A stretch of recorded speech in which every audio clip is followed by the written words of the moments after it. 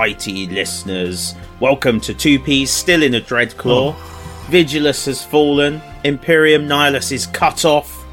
The Nachman Gauntlet has collapsed. And, it's all gone wrong. I'm chuffed. And actually, I've made up a lot of that as well. I was going to say, I don't remember reading any of that.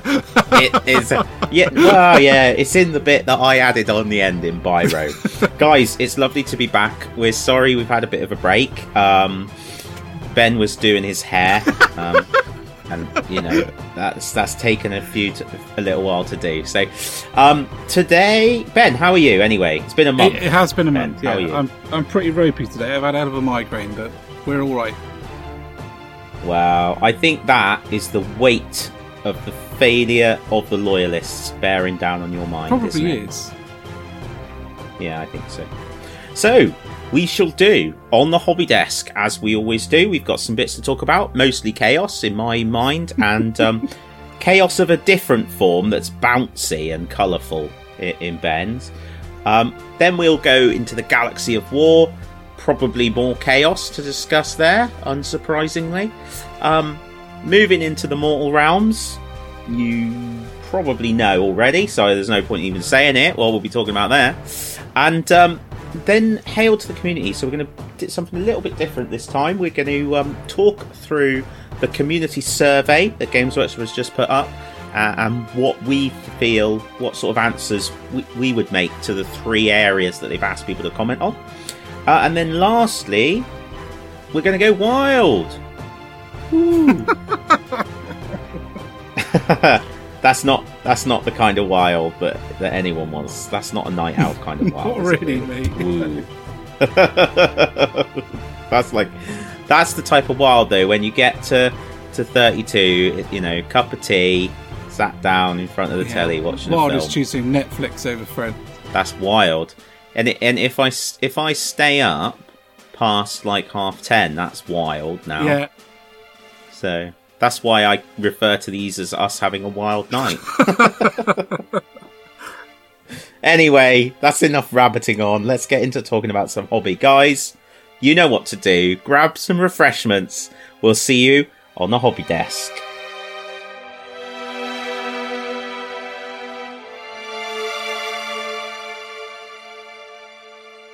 Hi guys, and welcome back to episode 42's Hobby Desk. It's been a while, so we're probably going to forget at least half of what we've painted over the last 4 weeks. I'm going to go out on a limb and say that I've painted things red with gold and snow bases.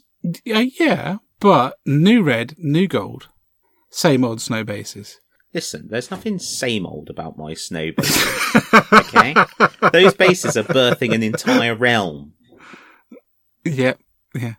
That snow is a immaculate... Mary Berry would want that recipe. She probably would. It's like frosting on a coconut cake. Yeah, I reckon. Hang on. Now we're talking about Mary Berry. And food. And food, and I've mentioned cups of tea. Oh my! We're already goodness. well off topic. What are we doing? So let's start with you then, because you've done some bouncy stuff. Just moving around on the chair. Sorry. Right. Well, I've just had a look through Instagram to try and work out what I have painted since the last episode, and I think I finished my Iron Snake as well. Yes. Which I was really. I think you did that. That grey is fantastic. Yeah. Thanks, dude. I'm sorry. He looks wonderful. I couldn't resist. No, well, it's always the worry, isn't it, when you're painting like non-metallic metals, that people will just think it looks like a cut. Do you remember when was it Rackham and Confrontation? It was the first time I saw non-metallic metals being used on like a large scale, and I didn't really get what they were doing because they didn't look to me, in the pictures at least, very much like metal. They looked a little bit like just like a colour. Mm. So when they were doing the gold, it looked like bone to me, yellowy bone. As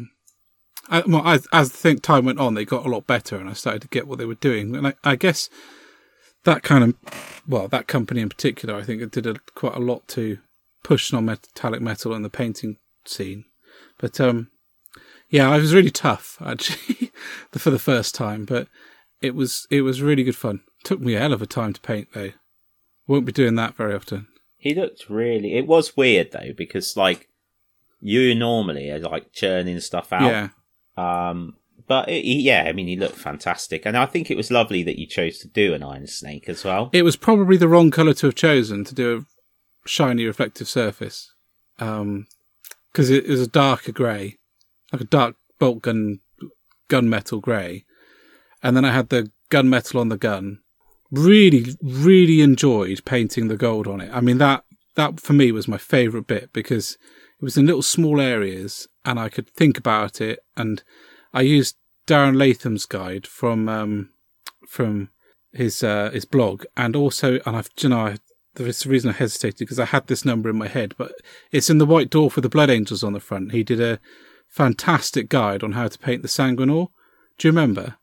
Yeah. And I used that. Yeah. I had that open next to me, and now I want to paint the Sanguinor because like to do it across the whole model, but it was a bit of a revelation. I felt like really for the first time I'd opened that door, and just really enjoyed it.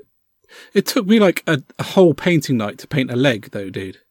And that's the sort of pace I was going. So that's like 5 hours to paint a leg, because I would agonize over every transition that wasn't right, every blend that wasn't right, and go back and redo it and until it was perfect. Whereas normally if I painted like one of the squigs and one of the blends or one of the transitions wasn't great, I'd be like, no one's going to sit and scrutinize it for hours. I was really chuffed that I chose the Iron Snake, actually, retrospectively.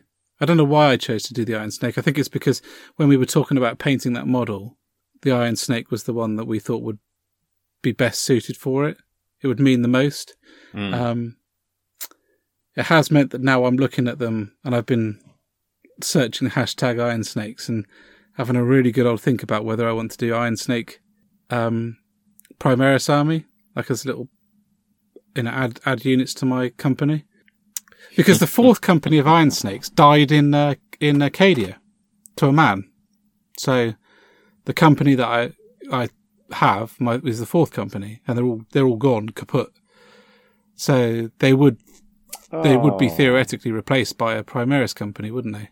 Yeah. So I like, Cadia was a little bit earlier on, wasn't it? It would have been cool if you could have just said that like one of them survived. Pryad had survived, but like on the brink of death, so they put him in stasis, and then after Marneus Calgar proved that you could be made into a Primaris, they used that process to turn him into a Primaris and save him. Yeah. And then he becomes your new... It would be cool, wouldn't it? I mean, it'll be... No one's ever going to write that background, and I don't... Well, Dan Abnett might do Brothers of the Snake too.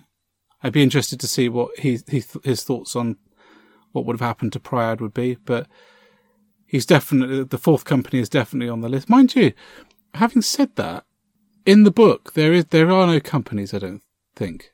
They don't talk about companies. They cast their tokens as a squad whenever an operation is listed, and then the tokens get chosen from the whatever it is, urn, vase, cauldron of steel, I don't remember, and the captains select their squads and go off. So they don't work as in the book. They don't work as a traditionally kind of fully codex chapter. Unless, of course, they're casting our tokens as squads within the company, to do it. But they never mentioned that it was the fourth company. I kind of chose that and put Pryad in it because it had never been mentioned. So Pryad could be in another company and I could just start a whole new one. Yeah. But there we go. I really enjoyed him. I might enter him into Golden Demon, actually, Dan. I said I was going to do it at some point. I've got no illusion that it's going to do very well, because it's going to be in 40k single miniature, and the quality of models in that is far, far ahead of what I'm doing. I'd literally bounce around like a squig with happiness if it got a finalist pin, but we'll see. So Squig Hoppers were next. Do you know, it took me a little while, maybe a week, to sort of pluck up the energy to do them. Because they're really quite intimidating models. Yes. There's a lot going on, and I made it hard for myself because I wanted them all to be different colours to match the first squad of Squig Hoppers I did, like the test squad. But then there isn't enough, there's not much green skin on them, so it was difficult to tie them all together. So it's a good job the armour was there in some ways to tie them together, and also I made sure the lances were all the same colours as well to tie them together. But you've got loads of little things going on, like the mushrooms and the different colour cloaks, if you will, that I've done, and the stuff that's going on the bases, the smoke coming out like the puffer mushrooms. There's so many colours in there that I was trying to tie together and keep with the army. I found it took me a week of just sat. Do you go through like that process where you're looking at a model and thinking, what am I going to do with this? How am I going to do it? What colour am I going to... I suppose not, you just paint them all red and gold, but... Yeah, mostly. It took me a while of thinking, and I'm really happy with how they turned out. They were a big effort though. They took 3 weeks to paint. Won't be adding a squad of them, another unit of them quickly, I can tell you. They look incredible, though. The bases, again, are just outstanding. Thanks, dude. I'm really happy with that basing scheme. It doesn't take me that long now either. Now I've got the habit of it. I was worried I'd forgotten how to do it because I hadn't written down how I did it for my Ironjawz anywhere. It's like, oh. But they ended up all right. I was quite happy with how the armour turned out because it's a lot smaller, and all the other armour I've done on my Ironjawz has been done using an airbrush. And I think I did Steel Legion Drab, and then I think it's Khemri. I can't quite remember, but like a mid-colour. Is that it there? Khemri or Talon, I think. And then Pallid Witch Flesh. And then Fine Edge highlighted with Pallid Witch Flesh. Well, I couldn't do those colours on the model, so I ended up going with Rakarth Flesh, washed back with Agrax Earthshade, and then re-highlighted because the armour was a much smaller part of what I was painting. Mm-hmm. And it's tied it in okay, so I was quite happy with that. It doesn't look as nice as the Ironjawz stuff in a lot of ways because the airbrush just gets that lovely transition you can't really do quickly on with a brush for a squad. So yeah, I'm really happy with those. And then this week I started the Mangler Squig and the Loom Boss on a Squig. The Mangler Squig is just an absolutely phenomenal model. Absolutely phenomenal. Oh, it really is. It really, really is, isn't it? It's so dynamic. I think next time I'd be very tempted to do it in sub-assemblies because as much as it's like I thought I'd be able to get to a lot of it and put it together, I didn't mention this when I was talking about the Squig Hoppers, but with all of them, painting the inside of the mouths was an absolute nightmare. So I will probably, next time I do a unit of them, do the mouths on the sprue before I put them at the back of the mouths, before I put them together, because you just getting the brush in there is a nightmare. And I can see the grey plastic in there, especially the more darker you make the model, the more obvious it becomes. The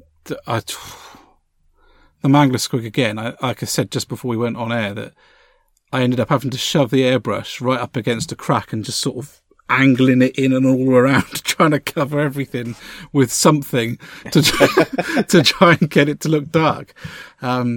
Much swearing was involved, but it's all right now. But it was a real pain, and I think next time I will do the mouth separately because I've done the Mangler Squig with the Loom Boss on top because I wanted to have an armoured one.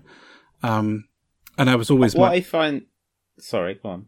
I was going to say it was always my intention to have one of each, so I started with the armoured one. What I find really hard about sub-assemblies, especially with new models, new, as in they've just been released, is you want to see them built. Yeah, definitely. Yeah, and sometimes I'm like, oh yeah, I could just stick that last bit on. I could just stick that on. Yeah, I could stick that on. It's like, you can't help yourself. I found Adeptus Titanicus is really tough for that. Yeah, because you really, it's so much easier to paint with the armor plates off. It's unbelievable. Yeah. The bits where you have to put them on to actually build the structure, they just become a pain in the butt. Yeah, I know exactly what you mean, and it feels like such a drag, that project, because you're painting it all separately, and you're like, oh god, and then you, like, almost 2/3 of the way through, you put it together, and you're like, oh yes, it looks so awesome. Yeah, absolutely. What was I going to say? Sub-assemblies, the bit that I don't get, and it's the models are never perfect, and you're always going to get gaps where you put two pieces together that aren't necessarily perfect. I cannot, with a lot of things, it's obvious, you know, how you're going to hide them, or you can choose a sub-assembly where it's not going to show that much, but I cannot really work out how some of, like, these top-end painters, and you see them painting things in bits, when they put it together, firstly, how they don't have any gaps that are that obvious, and secondly, how they don't smear their glue or get a massive glue catastrophe, because even putting together my Space Marine, his bolt gun slid off a little bit and dragged his plasticky glued arm all the way across the back of the bolt gun and just took off all the paint. I was like, I hate you. Like, I actually hate you. Yeah. And I had to go back and redo it all again. And I could see me doing that with a big model and just wanting to cry. So that's the bit I don't get about it. How, when you've done it in the sub-assemblies that you would have to do to get inside the mouth and under the squig, you've got to put it together at some point. And how do you do that without having a complete gluey mess? Because plastic glue will strip the paint off, and super glue leaves that white kind of smoke across surfaces, I find. If you get some, I don't know. That's one for me to work out in the future, I think. But yeah, so they're nicely on their way, those two. I've done the squig boss on a white squig just to make him stand out. Oh. And I'm going to sort of have it in the back. I've had it in the back of my head that white squigs are a bit like, you know, yellow dragons. He's essentially the orc version of Shadowfax. Yeah. Yeah. Well, I kind of thought that, you know, maybe like the white squig would be like a really popular kind of mount, but very rare, because perhaps that they were slightly more intelligent and were quite happy being ridden into battle because they quite enjoyed it. So they were more controllable. So, you know, the rider could, because the Loon boss it's just a fantastic model. It's a classic old model, that one, with his spear. He looks properly. He's got a dwarven helmet. I didn't realise that until I started painting him. He's nicked a dwarven helmet. So, yeah. So I'm well into those. Right, I've rambled on for hours, dude. I want to hear what you've been up to. So I had the absolute joy to get a new battle tome, in the form of the new Blades of Khorne book. And that came along with a Skull Shrine, or Altar of Skulls, or something like that it's called. Wizard's Tower. Yeah, Wizard's Tower, and Endless Spells. Yep. So glad we're on the same page now. Yeah, absolutely. So I had the Judgments and the Altar of Skulls.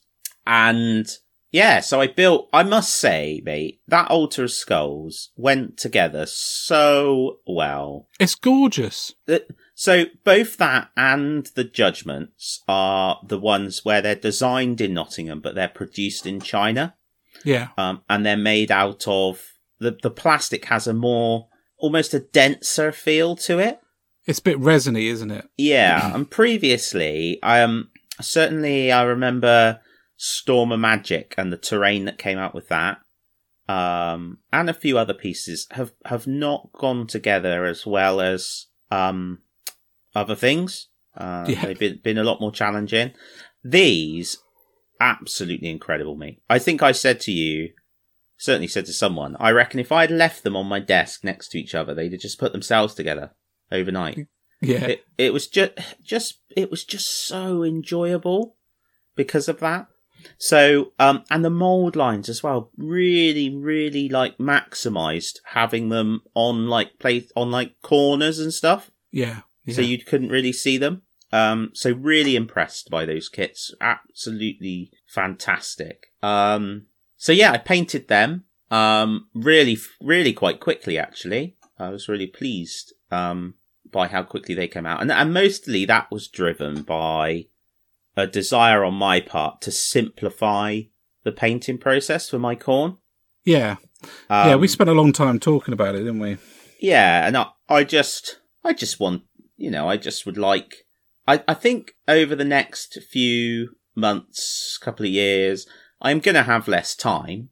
So I'd like to be able to get a bit more done in the time I have. That's certainly one motivation. But also, I am a collector and I like to have collections, big collections. I like to have the range of units. But I'm also not the most patient of people. So I kind of felt like I had to make a choice, to make a change, if I was going to be able to sort of get the buzz that I was looking for. So in that sort of quest, the sort of key area for me, the biggest one was the brass. Yeah. So previously, brass for me was a layer of Balthazar gold, then Agrax, and then at least one, if not two coats of Sycorax bronze, and then an edge highlight of Vallejo silver. Yeah. And I was really happy with that, but it takes a long time, particularly building back over the Balthazar gold. Yeah. And then of course there's the skulls and the bone. So again, typically the same sort of process. So Xandri dust, Agrax, 2 or 3 coats of Ishabti bone, Screaming Skull, and then maybe a spot of white. Yeah. And the red was always Khorne red, Agrax, and then Khorne red painted on again, and then an edge of Evil Sunz Scarlet. So very much Citadel kind of system. Looks nice. I'm happy. It does look good, but just takes that bit of time. So the main principle I've gone with is trying to start with a lighter colour and use a more diluted wash. Yeah. So all of the bone now, I'm starting with Screaming Skull. And I'm also using my airbrush more. So I've been using the airbrush on some infantry size miniatures to try and get that bone colour down. Yeah. Because I can do it much faster with less coats. Yeah. And with the red, it's Khorne red and then zenithed or spotted in certain areas with Evil Sunz, but both through the airbrush. Yeah. And having that lighter colour means that then when I go in with a 50-50 Agrax and an airbrush medium that I've got, it doesn't obliterate it so much that I then have to spend ages building back up through. Yeah. So that made a big difference. And then finally, and this is quite ironic actually, because we were talking about non-metallic metals. You've gone for the most metallic metal there is. Yeah, I've gone the other way and bought into the Vallejo liquid gold range. Now, it should be said that I got a little bit carried away. I went into big and I was like, right, I need a replacement for Sycorax bronze that works quicker. And so I bought a number of paints, £33 worth of gold, bronzy shades later. I returned to my cave and began to experiment. And I actually found that Vallejo liquid gold, red gold is almost identical. And oh my goodness, is it a nice colour, mate. Yeah. It's a little bit more difficult to work with because it is alcohol based. So I even, when I was working on the terrain piece, ended up wearing my mask because it was quite pungent. Well, what are you using as your medium? Isopropanol? Isopropanol. Yeah. You might be better off. It might be worth looking for others because isopropanol is really, it aerosolizes quite easily. So just having it in your presence, you're breathing it in, and it's not great. No. So you're probably going to be well suited to wear your mask anyway, to be honest, mate. Yeah. Otherwise, we'll find a Dan-shaped puddle on the floor in your hobby room one day. Yeah. Gibbering on the floor like a chaos spawn. Yeah. But the colour is wonderful. It goes on in one coat. It looks really amazing with one coat. Like when you showed me the picture of it in one coat, you could almost leave it like that and sort of line in with Agrax around the rivets or something and just have done with it. Yeah, well, what I found is by using this more watered down version of Agrax, it does a lot of that really nicely. Does it flow? I should imagine the wash flows over the surface quite well. Yes, it does. Yeah, I would have thought it would, yeah. Yeah, it flows over it quite well. Do you need to have it at, leave it to dry at the right angle? Because if you, I suppose let's turn the question around. If you, say, put your shrine on and you washed it, would all of the wash, accumulate at the bottom, or would still some be retained around the top? It some did stay around the top, but it did I had to sort of manage it a little bit. I couldn't just wash it and wander off. I did have to manage it a bit. But that was okay. I didn't mind that. Used the airbrush loads. I airbrushed the skulls. Yeah. And I also airbrushed all the blood coming out of them. And really tried to improve my control to allow me to airbrush more. So that was good. And I have started the Venom Crawler and the Exalted Possessed. And with the red, I'm going up to Evil Sons so that, again, when I wash it, because I've started lighter, it knocks it back to look about the same as Corn Red washed and then painted Corn Red. Remind me again what your edge highlight was for... It's Evil Sons, Scarlet. But on your previous ones? Yeah. But I haven't got an edge highlight at the moment on my new ones. I haven't done it at all on the shrine. No, I don't think you might not need to. No. I mean, it's a different style of painting because you're going for a more natural highlight rather than the, round the edges. Because with all that edging on the panels, you could end up doing all those lines around the edges rather than in the middle, if that makes any sense. Yeah. The heavy metal way of doing it, as it were. And with the metal, with the brass, I did the sort of edges and stuff on the big one and on the symbol and stuff with I dry brushed it. Yeah. Because I know, I've been saying to you for ages that dry brushing's good and you should use it. I know. It's not and in no way is that actually completely the reverse of what I just said. But how did you get on with that? Yeah, it was fine. It worked quite well. It certainly doesn't look dry brushed, dude. It's a funny old technique, dry brushing, because it promises speed, but it's not. You've got to less haste, more speed, I suppose. You have got to think about what you're doing and give it. You can't just go mental. No, not if you want something that doesn't look not very good. It's a technique like any other, and as much as you say, as much as everyone says, oh, it's a fast way of doing it, or some people, I find it's not really fair to say it's the beginner's way of doing it. Well, maybe it is, but you could also say that washing isn't a beginner's way of doing stuff. That's kind of like, that was for a period of time, the new way of beginners doing stuff. But actually with everything, including dry brushing, it is a technique, and you can be bad at that technique, and you can be so good at that technique that it looks like you've airbrushed something. So I think when it's used properly, it's a really good way of doing things. And I'm by no means an expert at it. I mean, I've seen some things that people have dry brushed that I would not genuinely have never said in a month of Sundays they'd been dry brushed. But they have. I think it's a technique like any other, and the more practice you get at it, the more you slow down and think about what it is you're actually doing and how to use it to achieve different things. You can end up doing anything from really nice looking object source lighting to panels with really smooth gradients on. That's my 2 pence worth, but yeah. Hello? Yeah, I'm still here. I was just thinking about what you were saying. Yeah, so the the other thing I was thinking as well with my Khorne is that so much on the table, so much of them is about the base anyway. Yeah. Bases and faces. Bases and faces. So first thing I was taught when I worked for Games Workshop. Bases and faces, Ben. It's also given me a little bit of confidence that I might actually be able to tackle the Khorne scenery. Oh, yeah. Because a bit of me has been absolutely dreading doing it because it's a pain. It looks like a pain. But I think what I'll do now is I'll spray it because that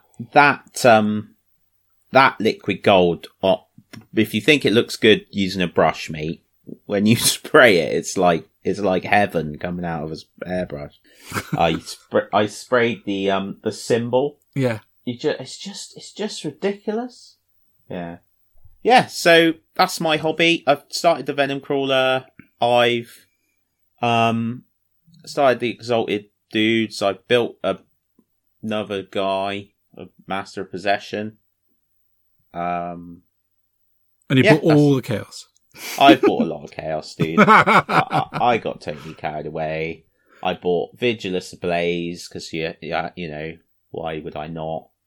New Chaos Codex, new cards, Abaddon, a couple of boxes of Chaos Space Marines. No, one box of Chaos Space Marines plus Shadow Spear. So yeah, that's the problem. When you get a release that's your release, you tell yourself that you're not going to go all in, but really you have to because it'd be rude not to. Yeah, and I just need to decide now what I'm going to do with, because part of me wants to do Khorne, just all Khorne, and part of me wants to do some Black Legion, and I just don't know. Especially because I've seen some wonderful conversions using the Forge World set. Yeah. And the new Chaos Space Marines. And it's made me think that actually, that it would allow you to make Khorne Berserkers that tie in more with the other elements of the range. Yeah. Such as the Raptors, for example. Yeah, absolutely. So, I'll leave you to ponder that predicament. Yeah, absolutely. You're probably not going to know until you know. No, and to be honest, dude, I'm definitely in a place, again, at the moment, where I need to knock out a couple of the units that I have already. And give myself that feeling of moving forward before I start painting Fire Slayers, which I want to do as well. Yeah. Yeah. All right, dude. Should we head ourselves over to the Galaxy of War? Yes, absolutely, dude. We'll see you on the other side. Oh, the other side of the Cicatrix Maledictum!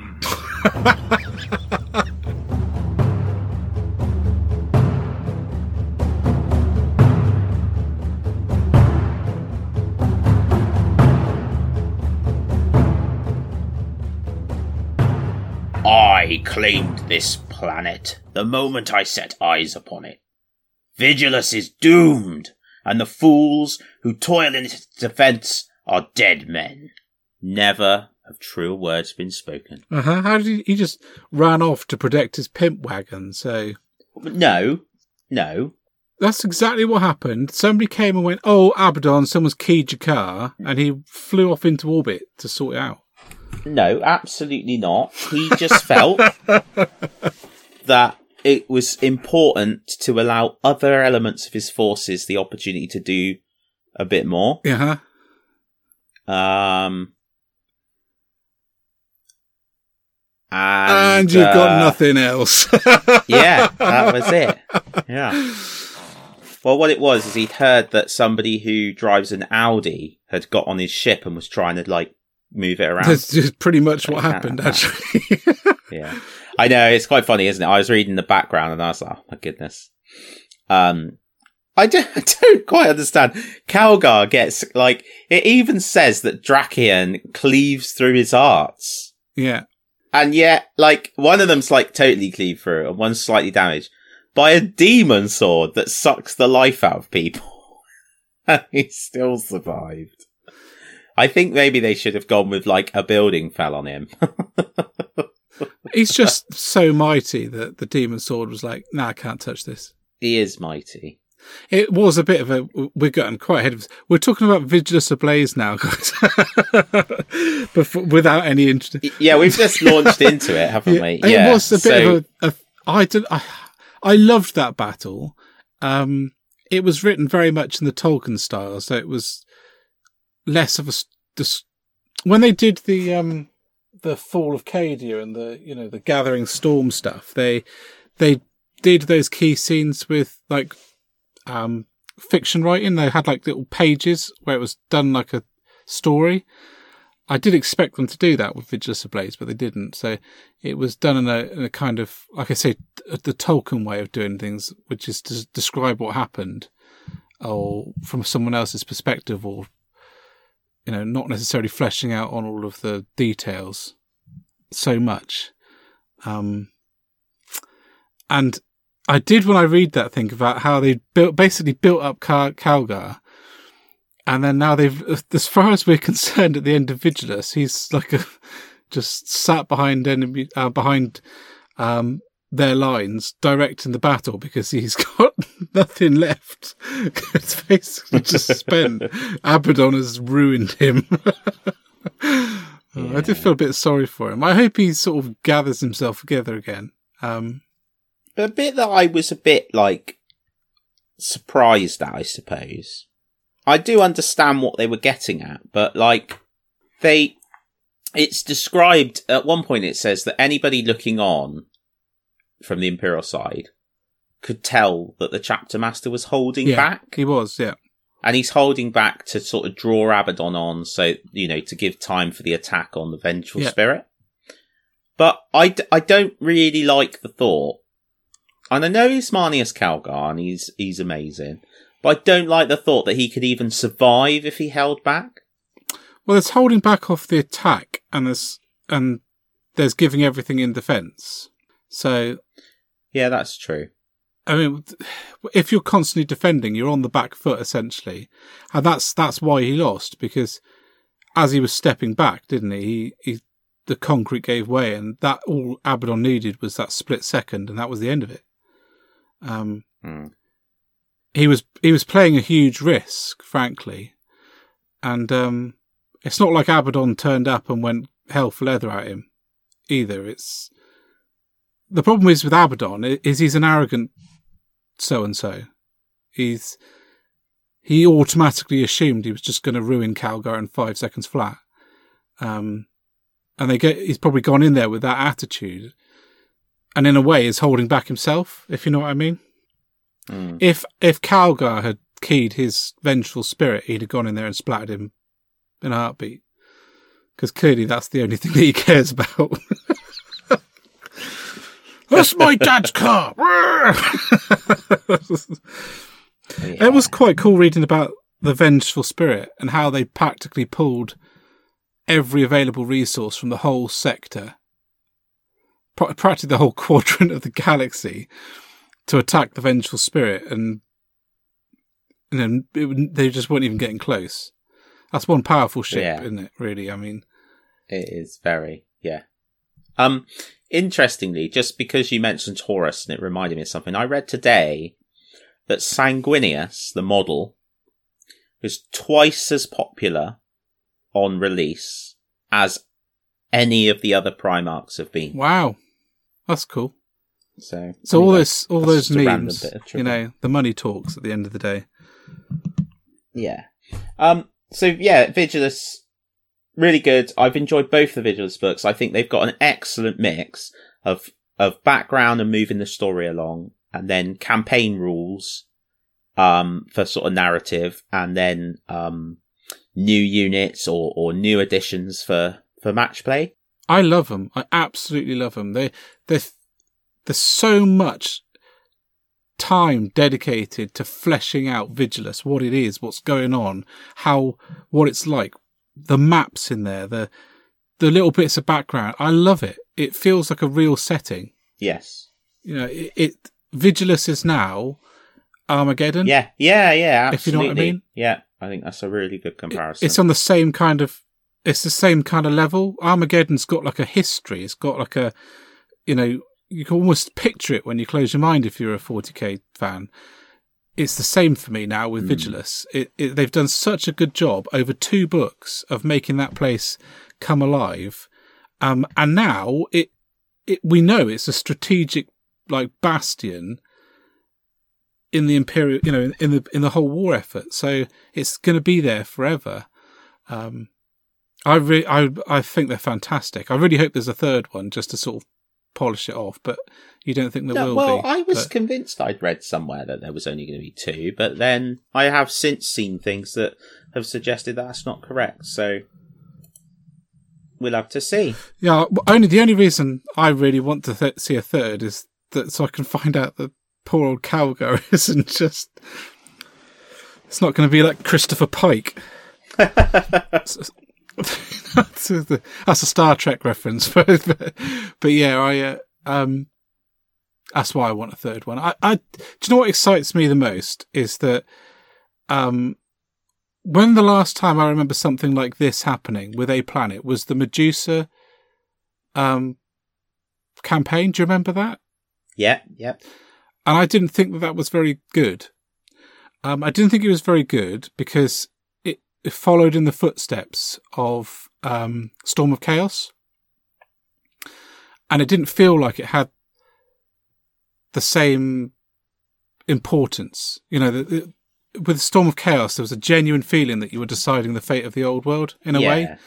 But with the fall of Medusa, it was... A lot of people probably don't even know the name Medusa, which kind of says it all. But Vigilus is just so rounded and so good and can be so many things to so many different people, however you want to play it. And has a kind of importance in the 40k background now. I cannot wait for the next one, because they're only going to get better. The practice that they've got from this one, and the feedback that people must have been giving them, and it's only going to get better. And the model releases that have gone along to support it. I mean, we had Abaddon for this one. It's going to be amazing. I'm really genuinely so excited for the future of these kind of books. Yeah, I think what's really exciting as well is it's genuine stuff is genuinely happening and changing and writing history. Which I suppose was always a little bit more possible in 40k because it's so broad. But certainly and we'll probably talk about it more when we get to the Mortal Realms, but it's wonderful to see both game systems moving on in that position now. Yeah, absolutely. And it inspires you with your own thoughts on background and wanting to do your own bits on Vigilus or round Vigilus, or even if it's not Vigilus at all, but it's got some cool concepts in there about the Genestealer cults, and you really feel like you can take an area. There's a whole half of the Imperium which is cut off, isn't there? And you can go and explore. So yeah, it's great. Really love it. Really love it. So since we've last spoken, and after our raging endorsement of the Vigilus campaign, yes. You have had a real bucket load of Chaos models, dude, and I don't think we've covered all of them. It's difficult to remember which ones we did and didn't last time, but the new squad we'd only just seen, hadn't we? We'd only just seen a lot of them on the day we recorded. Yeah, so Shadowspear came out on the day we were up there, didn't it? Yeah, it was released, and then they showed us photographs of the Chaos Space Marine squad. Yeah, that's right. Have they shown us the Terminators? No. Yeah, so we do the Terminators first. I like them up until the point where I looked at the alignment of their shoulders with their heads. And then that slightly ruined them for me. But the more I look at them, the more that aesthetic is settling down on me. You could just put helmet on to sort most of those things out. But they're a really nice reimagining of that Chaos kit, that Chaos Terminator kit that I didn't think needed redoing. Oh, it did. It did. Well, I didn't think it did, and now I know it did. Yeah. That's the thing. It's almost like the thing you didn't know needed changing gets changed, and you're like, oh, actually, Yeah. So, yeah. No, I think they're lovely, mate. One thing that is slightly odd is I was looking at the sprues, and so it says in the, well, I'm pretty sure I'm right, that Terminators come with a chain axe, like in the squad. As their basic armament. Yeah. But there's only one on the sprue, which is odd. But, yeah, they for a Khorne player, that must be devastating. Yeah, absolutely. What's more devastating is that I really want to give them all lightning claws. But oh, I love the lightning claw one they showed. Know. With him marching forward, he looks savage. Yeah, he's lovely, yeah. I do want to get some because I've got my Chaos Lord is in Terminator armor. Yeah. And he never does anything. He just rocks up and gets shot because he's on his own. Whereas... Well, that's not what happened in our game. He held off... Well, yeah, apart from in our game, that was amazing. But I'd love him to... I should have attacked first with the Thunderbolts and just splattered him. But you didn't. So... No, but you did win, so it's okay. I'd love him to have 8 Terminator bodyguard. Just come down. He needs one, really. Well, and also they can have an icon of we're really angry, and so they get a re-roll to their charge, which is quite cool. My favourite release out of the whole lot is that Executioner dude with the Giga Axe. Oh, is it? That's cool. I love him. Yeah, I do want to get him. The only thing... I would like him to be more dynamic, but that is because I'm a Khorne player. It's a lovely model, don't get me wrong. I feel he needs to be leaping. A little bit. What would be nice is opposed just like that dude out of Reign of Fire. I quite like him like that, actually. I think there's a sinisterness to him. He almost doesn't care about what's going on around him. He's just sort of there. No, he's just focused on what his goal is. I like the hood, and the hood is close enough to the Space Wolf hood, like face masks from 30k, that I reckon with an awful lot of trimming and filing, I could get him to look like a Wolf Lord from 30k. He probably is. Just one that's I knew you were going to say that, but no. Yeah. Talking of... Well, no, you're right, because any single Space Wolf that joined, converted to Chaos during the Heresy would end up being like a named character. Yeah. You're right. Talking of turning to the right side and people that can make you do it, the Apostle, Dark Apostle, I love his little dudes. Yes. He himself, I'm not sure. Need to see it, but in the flesh. But the little dudes, definitely. So I'm going to get him because I want the little dudes, and I've got a model for it to be a Dark Apostle. So that's fine. Yeah. What's going to be... Abaddon's probably my favourite, in truth, because I just think it's incredible. It's so good. Everything about it is what I'd want from an Abaddon resculpt. But I do like the Havocs. I think they're really cool. I like the older style of weapons. Really ace. The older style reimagined as well. Yes, yeah. Yeah, really like them. I like as well that they have, in their rules now, it is nice because they can move and fire without penalty, but that is because they've, warped talons to, anchor them down. Yeah. I quite like that idea. You were thinking of getting, a squad to get up close and personal for your Khorne army, weren't you? Yeah, I was kind of running it through in my head, and I remember reading an article a long time ago about Flesh Tearers. Somebody had done a Flesh Tearers army, and they had deliberately given their heavy weapons troopers heavy bolters and had them sort of running forward. Yeah. And I did like that idea, and I like the idea of a mental Khorne nut job that just loves. Well, there's one in the book, isn't there? There's one in the Black Legion book, or Talon of Horus. He's a Khorne guy, but he's got a heavy bolter. Yeah. And I just think that they'd love it. I just think that they'd love it. Like, loads of noise, blood, gore everywhere. Yeah, heavy bolter at close range can't be all that pretty, can it? No, I wouldn't have thought so. And also, Not gonna leave a great deal of people. I've been thinking about the idea of Khorne and how, like, we were talking about it, weren't we? They must have.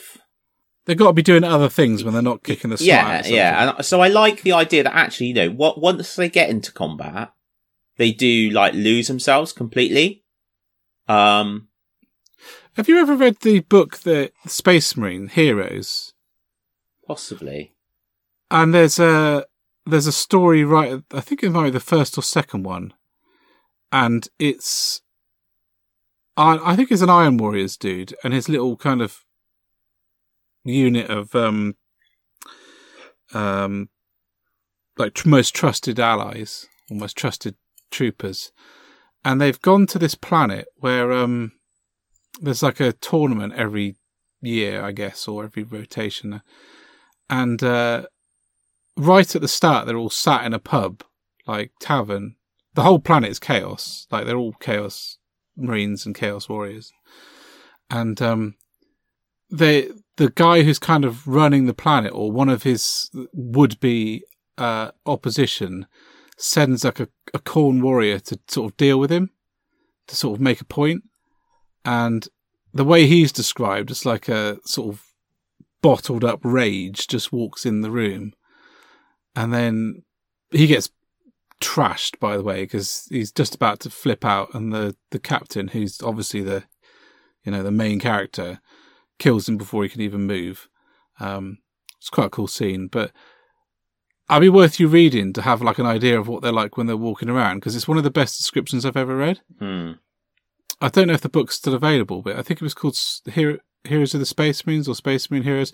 In the show notes, I'll post it up and the name of the book, because it will be available somewhere, and I'll obviously lend it to you to have a read. But it's really good because they're like contained energy. They're like it almost felt like a fusion reactor with that at any point they could let the restraining field go and he would just explode and everything would go wrong. That's kind of how I felt reading about him. So yeah, I find that's probably the best description. But someone's got to look after their stuff. They've got to eat. They've got to take a crap. Well, that's it. And they've got there's loads of things. Otherwise, I think what I said was that otherwise you're basically saying they're like Eversor assassins, where they go into stasis in between battles. Yeah. But all flesh terror who've succumbed to the Black Rage, they're pretty much the same. Yeah. Kept in stasis and then it would unleashed. kind of be cool in a way. I mean, maybe not, because it was always a bit of an ad hoc rule, but they used to be, it was orcs, wasn't it? And you rolled a dice, and on a 1 they just went rah and charged towards the enemy. Yeah. Stuff like that. Yeah. But that's one of the things I love about the orcs now, is that they've brought back the cunning. Yes. There was a period where orcs were just brutal. And there was the old one of the cunning, but orcs have always should be, and always should be forever, cunning but brutal, or brutal but cunning. That moment when they completely flip out and run is just one aspect of what they are. Yeah. I think they've done a good job of bringing that back, personally. But yeah, we're off topic. You were going on about Chaos for Yeah, I know. But I was just thinking about it, like, from, again, collector point of view, just expanding, but still keeping the theme. So I'd still look at, like, I'd get Havocs, but try and make them look a bit more mobile, and get, maybe even like do things like get the Khorne Berserker upgrade kit, use that, give a couple of them chain axes, but like slung on their back or whatever. Yeah. They just happen to be the ones that love a bit of heavy bolter action. Or you can get chain axes as a separate sprue, or you could do before. Forge World sell them. I got a pack here somewhere. Did they purge them? I don't know. I lost track of what they were getting rid of for a while. It's a crying shame. But mind you, if they would always, when they were getting rid of something, there was always an alternative. Yeah. I'd like some Warp Talons as well, because they're really good. I love Warp Talons. I really do. I just want the chance to use lots of different things, I think. But I can warp talons are so different from a Space Marine assault marine. You know, they're like a separate entity completely. yeah, well, they're good. I really like them. Yeah, it's true. Yeah, I'm not. No comment on that. So what else? Because I'm sure that we've been a month and I can't. Well, there's the Arc Machinator, the Lord Discordant. Oh yeah, that's pretty sweet. Going to be wanting one of them. He's crazy. How do you go about designing? That's like straight out of John Blanche's nightmares. That is. Yeah, well, it is, isn't it? I mean, it's. As soon as you saw it, it's so 40k. It's so all over the place, and you're like, wow. And yet somehow you can believe it works. It is mental. Yeah, but that's a really good. I like that from your army's perspective. That it looks like a Khorne Dark Mechanicum person would be. Like, I've always find that the Tech Priests and the Tech Marines and the Mechanicum side of things always feel a little bit like the people you would have at the back doing stuff, if that makes any sense. Yeah. Like firing the heavy bolter servitors or that big massive gun that one of them carries. I can never remember the name of it. The only one out of all of them I've ever seen where I felt like they would be at the front with their hammer smashing the snot out of things is the Iron Priest. Yeah. But that's it. And then that came out, and I can see that thing like right in the front line going, I'll have a bit of you, and just sort of taking machines apart in front of their, owners going, oh, you fancy walking to battle in a dreadnought? Well, that's a shame. I quite fancy the dreadnought. It seems like more of an offensive, more of an offensive unit. I like it as a Khorne model. I think it would really suit your army. Oh yeah, well, it's definitely needed. Definitely. At some point. Well, it'll go well. My intention is to get it and use it to lead. I cannot remember what they call them. Like the detachment that's just 3 heavy support and a HQ. Yeah, that would be wicked with your Forge Fiend things. Yeah, 2 Forge Fiends and my Venom Crawler and him. That was my thought. Yeah, it's like my little Demon Engine contingent. That's really cool. That's really, really cool. Like that a lot. I don't think when I'm collecting, I don't think about those kind of things.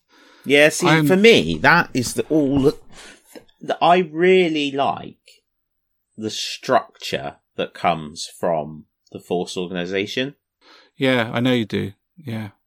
So I just paint the models that I like rather than thinking, oh, I'm going to paint a fast attack one. Whereas actually, you just saying that, I really like. And it's part of the challenge for me as well. Is to get stuff that fits. And I really like that. And it also allows you to play around with your theme, and it is the single biggest thing that I missed when Warhammer went and was replaced by Age of Sigmar, was less about the points, but more about just some form of organisation. Yeah. To work towards, because I find that exciting. Yeah. I enjoy that. And painting a whole Stormhost chamber is a little bit much. Well, yeah. You needed almost like a sub-chambers, didn't you, to get to grips? Anyway, that's the next section. Yeah. Oh. Did you see the Sisters of Battle stuff that came out? Yeah. Came out, but like the vehicle upgrades. Oh, my days. I know. Every fortnight when those come out, I'm like, you do not need a Sisters of Battle army. I really hope, though, that you buy one. I love them, dude. And I hope that not just you buy one, but lots of people buy them. Because lots of people have obviously said they'd like them. It must be a significant amount for Games Workshop to think, you know what, actually we will invest in this. Yeah, yeah. But it's got to work, because if it doesn't, it won't happen again. No, that's very true. I mean, I've been interested in the Sisters of Battle since I started collecting my Black Templars, because my Black Templar army was based around the Age of Apostasy. Mm-hmm. Is it where the basically the ecclesiarchy effectively take over the Imperium, and the Black Templars are all out on some massive sort of edge of the galaxy crusade, and they come back, and they're like, what is going on? Basically, they're like, this is not how it's supposed to be, and we are like the closest chapter to the ecclesiarchy, and this guy is a bad person. That was the PG version of what I normally do for that bit, but and then they sort of charge their way straight to Terra, and then it takes them doing that, but all the other Space Marines are like, oh yeah, they got a point. But they kind of join forces with, I think I can't remember specifically which one, but it's one of the Sisters of Battle sort of chambers, I can't remember what they're called, but join with them. And I was going to have an army based on the two of them together. I even sort of wrote sort of a background book about it at one point. But then Iron Snakes caught my eye and everything changed. And I got all these Sisters of Battle to paint, like squads of them, because I didn't want a full army. I just wanted a few squads within the Black Templar army. And I never got around to doing them. So they've always been there in the back of my mind as something I wanted to do. But I kind of feel now at this point, it's a bit of a shame really, isn't it? That I wouldn't want to go all in because it feels like everyone's going to do them. Mm. And I felt a little bit like that with my goblins. I mean, anyone who'd listened to us talk would know that I was all over the goblins from, theory onwards, frankly. But then when they got released, so many people have done them that it's funny, isn't it? You feel like you're lost in a sea of everyone doing the same thing. And when hobby is so personal, that can often be a little bit of a shame. Yeah. But I think I'd have to stick with my guns with what I said at the start of the year, because the goblins have taken up so much of my time, and it's, 2 months down the line from when I said I would have had my goblins finished, and I've painted nowhere near even half of them. So I think I'm going to have to stick with my first comment right at the start of the year. I'm not going to invest in more than one army a year. Yeah. Otherwise, I'll never get my backlog of stuff done. No. Ever. Very true. Very true, and it just keeps on growing, doesn't it? Having said that, the Sisters of Battle will be released, and I'll be like, oh my god! Well, that's why I'm not saying anything now, dude. Yeah. I'll just wait and see. Right. On that note, shall I lead us on into the Mortal Realms? Yeah. Woo! Mortal Realms! Born to live forevermore.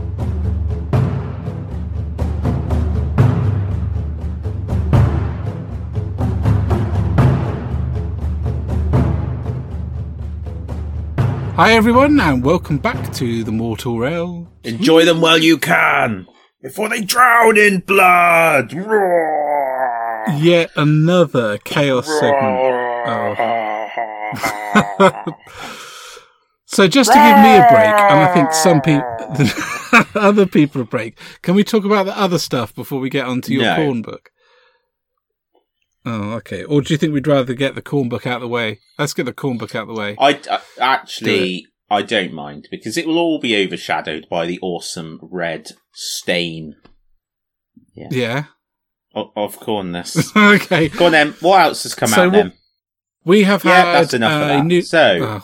More importantly, my new corn book is absolutely amazing, dude. And I was nervous. And I've been through the stages, as I always do. But I absolutely love it. And I love it because it's changed things. And, you can't just rock up with the same stuff you always did now. Which is great. And although I haven't managed to actually use one of my judgments, because my priests were basically... they were rubbish. It was so funny. I played Ben, and...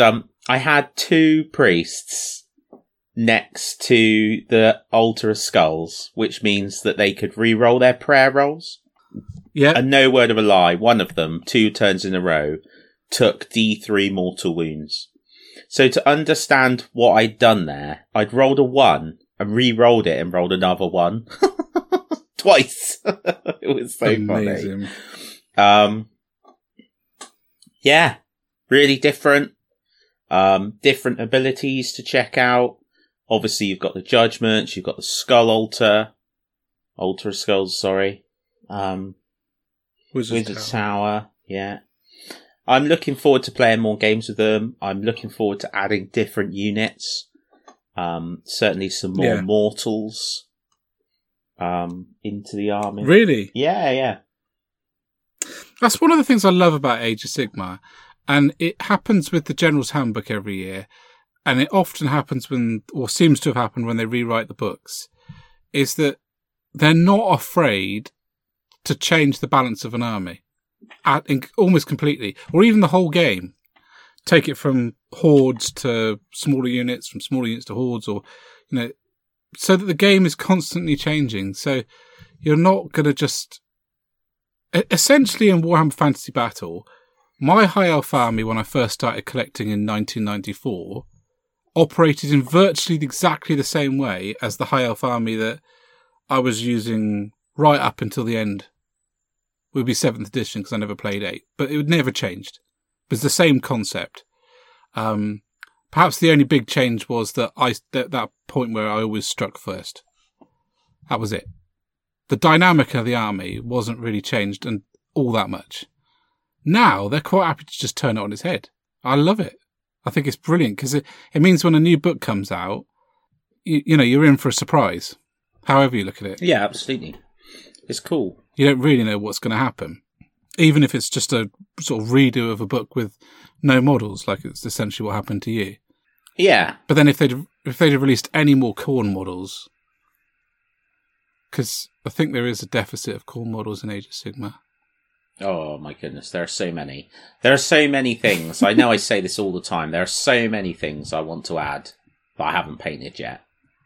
Yeah. And I want to add more of what I've already painted.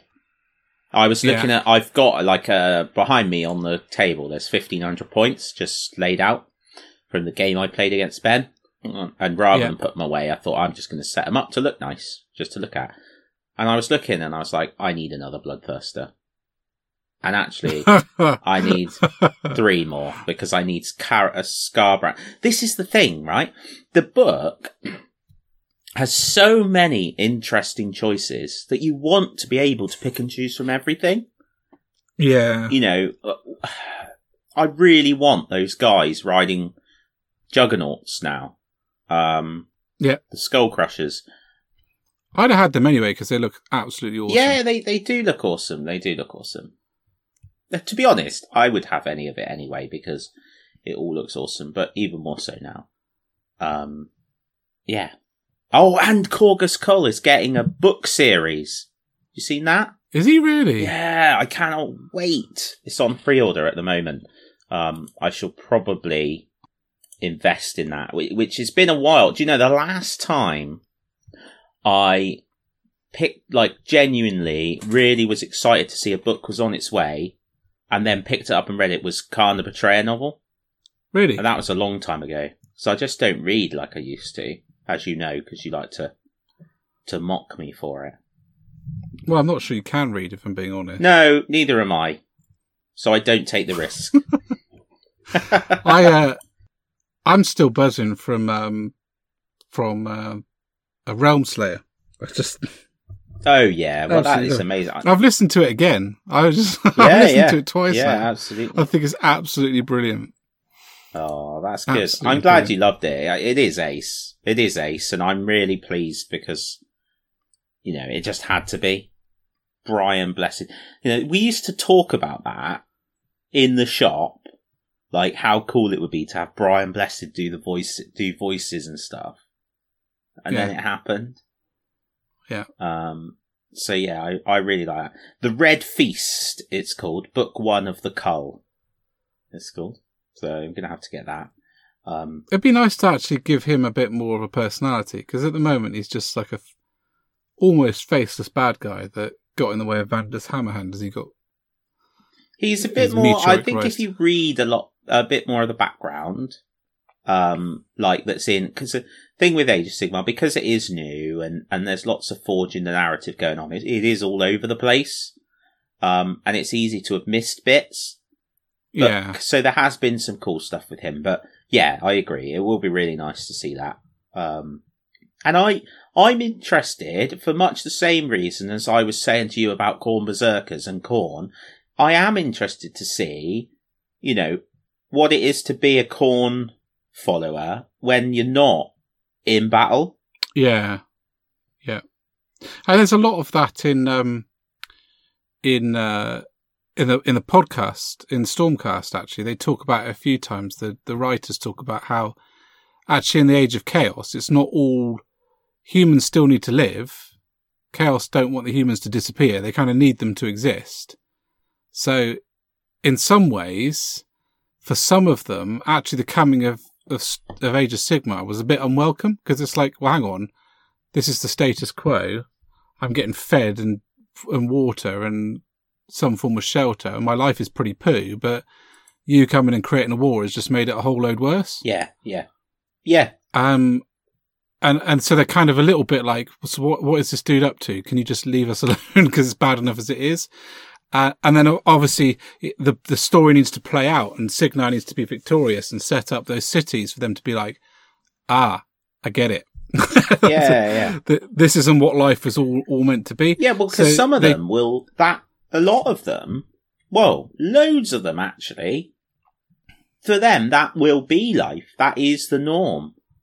Yeah. They've never known anything different. Never known, not only have they never known anything different, they've never known of anything different. Yeah. Yeah. So I've really enjoyed listening to those Stormcasts, and I wouldn't mind having a little bit of a natter about them, but I'll let you finish your Chaos stuff first. Well, that's all right. I'm nearly done. I was actually going to move on a little bit and say, alongside Realmslayer being awesome, as an full abridged audiobook, the Soul Wars is turning out to be fantastic. Yeah, really good. Goes in. There's lots of stuff about the Anvil of Apotheosis and the Soul Mills and what's going on in the Sacrosanct Chambers. It's so good. And I was driving home and I was listening to a bit, and I was just like, I flipping love the Mortal Realms. I just got really excited and wanted to do like Hammerhal and get out, when it comes out, the RPG for Mortal Realms. I just love the idea of exploring them. Yeah. Because I tell you what's so cool is they're in Glimsforge, right? In the book. And it just reads like they're in the flipping Empire, but they're a Stormcast. Yeah. So it's like everything that was awesome about the Warhammer world, but with added vavavoom. Basically. It's so good, because you can be like walking through the streets of this like run-down place, like Tudor-esque buildings and crap like that. And then like part of the city could get up because actually that part's been built on some kind of crazy ass monster mountain beast that exists in the Mortal Realms. It can all be in there. Yeah. I was looking at those buildings by that terrain company's name I've forgotten briefly. Remember we had that conversation about, and you said they're a bit Warhammer rather than Age of Sigmar. Foreground? No, that really nice company. I think it's just called Wargames Terrain, actually. Oh, yeah, I know who you mean. The Resin Mob. The Resin one. Links will be posted in the in the show notes, but they make lovely resin terrain with like medievally kind of buildings. Yeah. Yeah, but listening to Soul Wars is that, well, I don't know. I think I'm just going to repeat myself. It's just, you can have all of that, but still be in the mortal realms and still have those other supremely fantastical things going on. Yeah. I think that's really good. Absolutely love it. So definitely worth a listen. John, if you're listening, that's why I shouted out Soul Wars to you when you asked what book to listen to. So. Cool. So, yeah, I think that's probably it on the corner. I have looked through the book a fair bit and started reading it, but we don't go in for the in-depth stuff, do we, really? It's mostly me just shouting skulls and getting excited. I want to paint up a unit of 40 Blood Reavers with Man Ripper axes.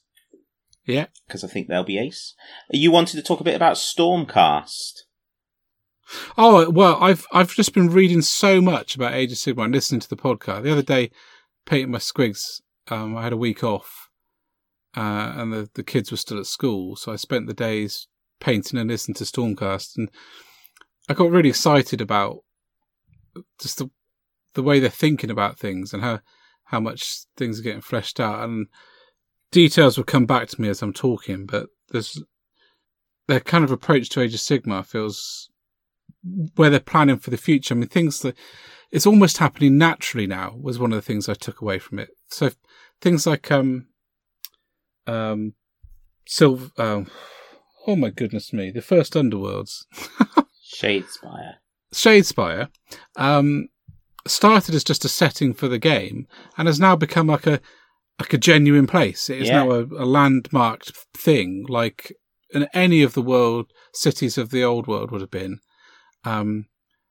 as a setting, and that happened almost by accident. And that will continue to happen and flesh it out. But yeah, there's some great episodes in there if people haven't listened to it, talking about the way they're approaching, not just thinking about writing the books. One of the things I quite liked about one of their design ethos is, as always, these things come back from the models. So the models, I don't know if anyone knows this, but they do talk about it a lot on the Games Workshop podcast. So everything starts with the miniature.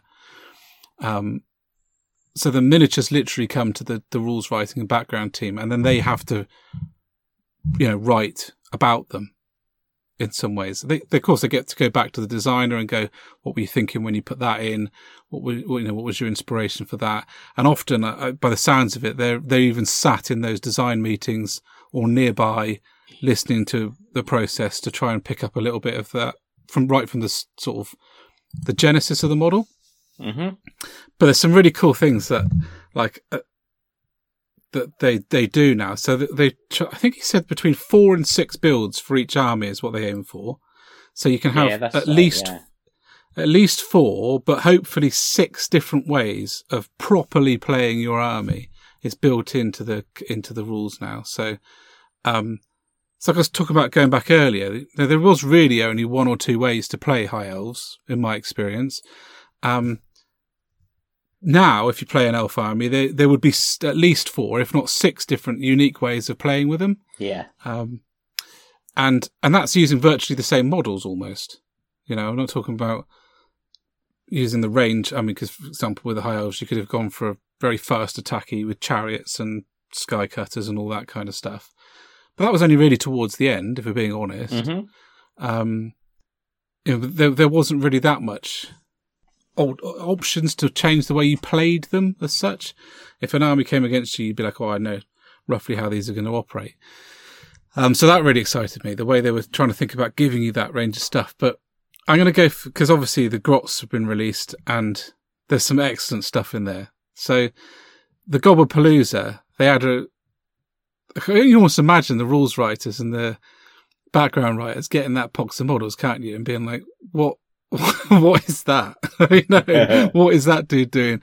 So the one that stuck in my mind is they're talking about the dude with the funny mask, and riding on a skull. Yeah. So what they decided was, I love this so much, that if they worship the moon, then they're probably afraid of the sun or the light of Hysh. So that would be like a demon entity to them. And so that's what the mask is. The guy on the top is like the representation of the Light of Hysh.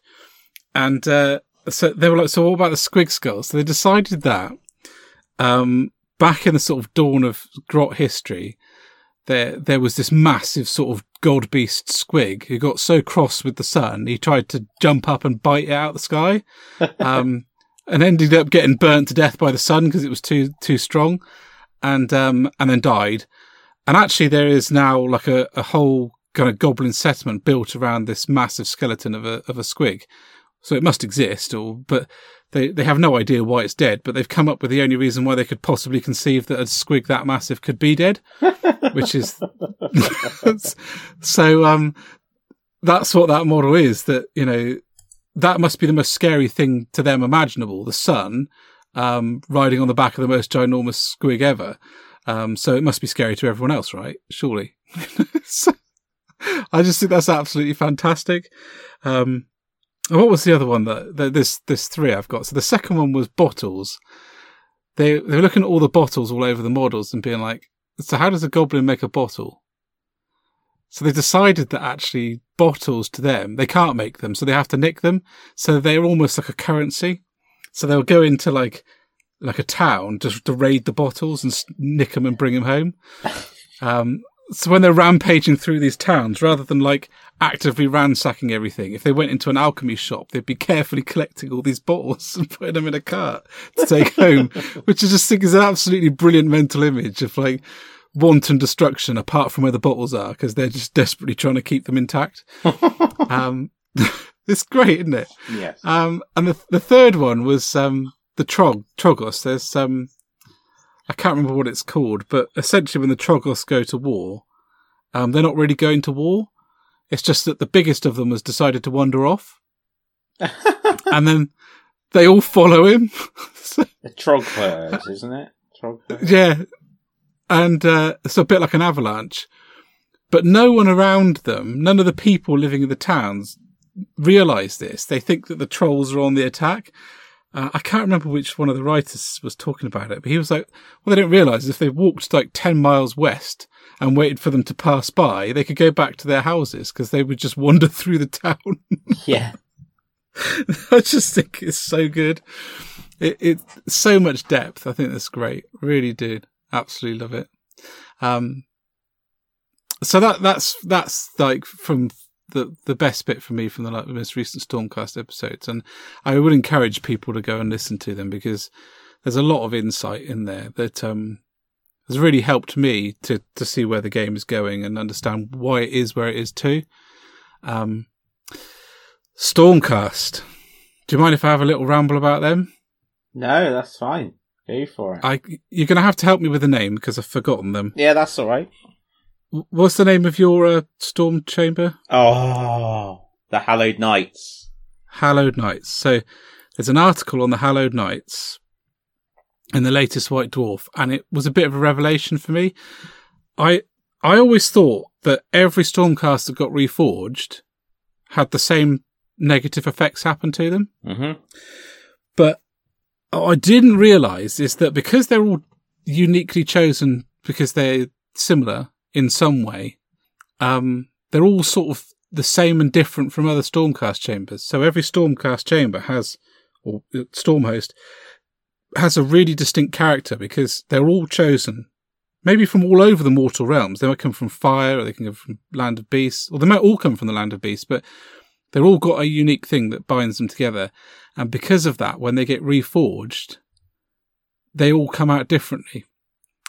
So we're talking about the Hallowed Knights. Actually, when they get reforged, they become more and more angelic to the point where, like, if they've had multiple reforgings, they literally glow with divine energy. And I jumped out of my chair and I was like, oh, that is so awesome. I want to collect them now. And then I realised I'd already painted a load of mine. But the thought that your Stormhost is becoming more of what their archetype is with every reforging. Yeah, they're losing stuff, but they're gaining stuff at the same time. So that Hallowed Knight that's had 4 or 5 reforgings might not remember where he's come from, but is like almost like a angelic automaton of purity striding into battle. Yeah. Fantastic. Absolutely loved that. Like, genuinely loved that. But you're right that I don't know where I would have read that before. I mean, I haven't covered the Stormcast book, which is a bit of a shame because only just because I haven't had time. But I have picked it back off the shelf since I've read that because I'm desperate to read all those other bits that I've missed because I think that's just fantastic. Yeah, it is cool. Very cool, in fact. That article's a good one. White Dwarf's ace at the moment. Really like it. I'm hoping that I completely agree.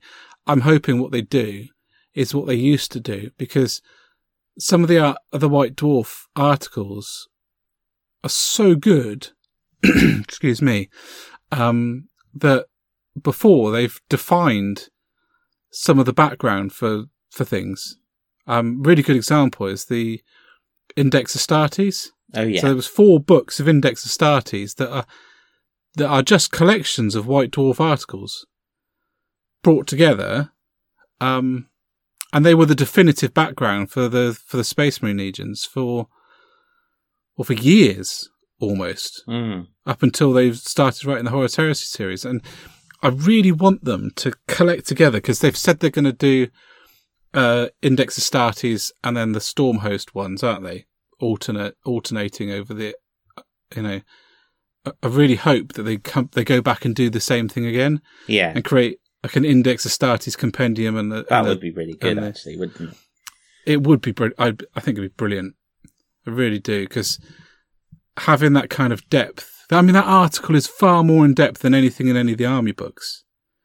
Could really sense what the Hallowed Knights were about. Like little details like that they must have taken from books that aren't in the army book. Like they carry around bits of Chaos Artifact because, in their reliquaries. Yeah. Did you know this? Yeah, to test their purity. Yeah, that's it. Because they're like, well, if I'm wearing a bit of a Chaos Demon, then no Chaos Demon is going to tempt me because it's been hanging around my waist for the last 6 months. Yeah. I love them. I really like the Hallowed Knights. I really like But it makes me excited to read about what the others are going to be like. To get a better understanding of them. Yeah. So yeah, that's my little... I've had a bit of a background month for Age of Sigmar, really. I've been really loving it. And I've now just pulled out the Deepkin book because Jo's been painting her Ledger, Soul Ledger dude. And I've been reading about them a little bit.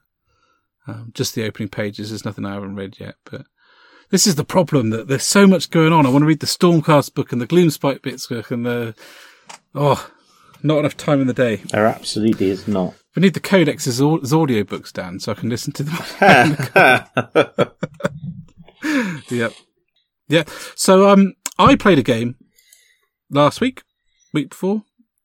Age of Sigmar. I played my Iron Jaws versus Marcus. Marcus has just started playing Age of Sigmar, which is really cool because we sat down and we've laid the foundations for the Firestorm Plateau campaign with me, him, and Ross. Oh, that's cool. That is very cool. He's playing Daughters of Cain, but he's got an army of ogres.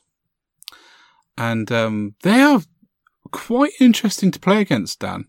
Have you played against ogres? No. So they're tough as hell. They're really tough. They've got 5 wounds each, I think. 4 or 5. Oh, blimey. But they've got this rule where, this fist spike things? Yeah. If you kill them, they do a mortal wound to you on a roll of something. I can't remember what, but it's enough that it's quite intimidating. Especially because, not surprisingly, units like the Brutes, which get to reroll hits against units with, I think it's 5 or more wounds. So ogres, effectively, when you're doing mortal wounds back at them for killing them, it's really damaging.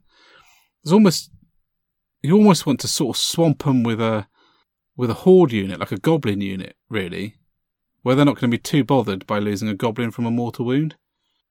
rather than your brutes, which are innately better at dealing with them. Hmm. It's great. It's quite a really interesting army to play against. He, unfortunately, rolled 4 1s on one of his attacks against my war boss, and then got absolutely pounded.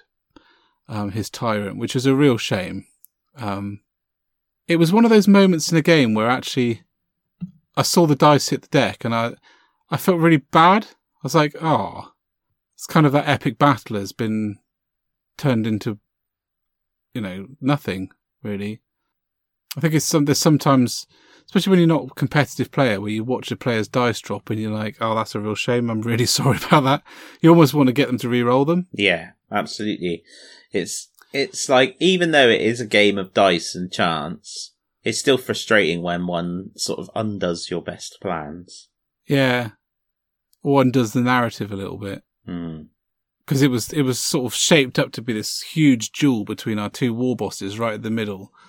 And it ended up with him firing his 2 pistols and missing, which he jokingly said, I guess he's just pulled his pistols and fired them in the air like a pirate would or something. And then he's charged down my war boss and just sort of flailed at him and gone, Rrr! And then my war boss has gone, Tonk! Knocked him straight dead. It was, I suppose in some ways it's quite funny, but, the competitive streak in him, I think, was just killed dead on that point.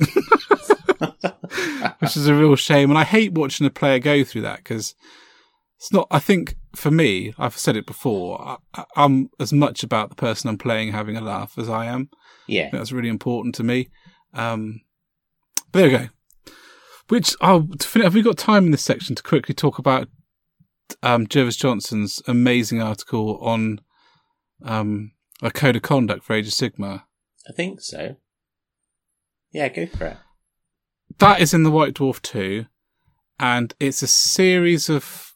He's written a wonderful sort of reflection on how he was trying to approach setting a set of rules for, particularly to deal with a problem that they were having, which is people dragging out a turn to negatively impact their opponent in a tournament.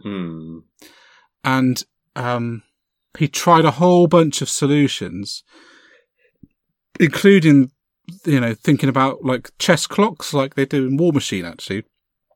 But he found that none of them were really satisfactory. And then he was reading a piece of evidence, and I can't remember from where, but it was a study done on people making choices. And I think it was to steal or not steal an item, actually. And what he found, the study proved scientifically, that if you remind people of their morals before they do something, they're more likely to behave in a moral way. If that makes any sense. Yeah. So, and he thought, well, why not have that kind of approach to Age of Sigmar, where you actually sort of go through, this is the way you should play. We'd like you to bear that in mind and see what happens. And that's what this article is about. But it's a really, really nice set of guidelines on how to play in a nice kind of way. So that everyone gets as much enjoyment from the game as possible. And there's one part of it that really struck home for me, because I've been notoriously unlucky, and so many people say this, but there was a period where I was playing in Games Workshop Plymouth where it became like a running joke that I would roll under 50% of what I should be doing. I mean, we've had that joke. People kind of have known it. Yeah. And that's fine. It's never really bothered me that much. But sometimes you can find yourself playing a game and going, oh, I'm being so unlucky, or, oh, look how many sixes you're rolling, and, oh, you jammy git, and all that kind of stuff. And one of the things that he mentioned in the article was how he'd sort of commented on how his wife is unnaturally lucky at backgammon. And then on writing this article, he'd reflected about how much that takes away from how skilled she is at doing it too. And that really struck a chord with me. And I'm going to make a concerted effort not to criticise someone's dice rolling, not criticise, but complain about how lucky they've been or how unlucky I've been, because I think he's absolutely right. I can really, people are playing the odds all the time in the game. And actually, if you're being beaten by someone, it might be about the dice, but also there's a lot more to it than that. And if you're saying, oh, you're rolling so many sixes this game, I think it can come across as you're not taking into account that they're actually playing well as well. And that really struck home for me. So personally, I'm going to take that a lot away from that article. And I've asked White Dwarf via their Facebook page to release a PDF version. So I'm going to laminate it and take it with me every time I play a game and read through it to try and just sort of ground myself again. Yeah, I think that sort of thing's ideal, mate, to be honest. So I've ranted on again. Been pent up energy over a month. Is there anything more you wanted to say in the Immortal Realms, dude, or should we doodle on over to the community? I think we'll doodle on over, dude. Cool. Well, I'll see you in the community then, fella.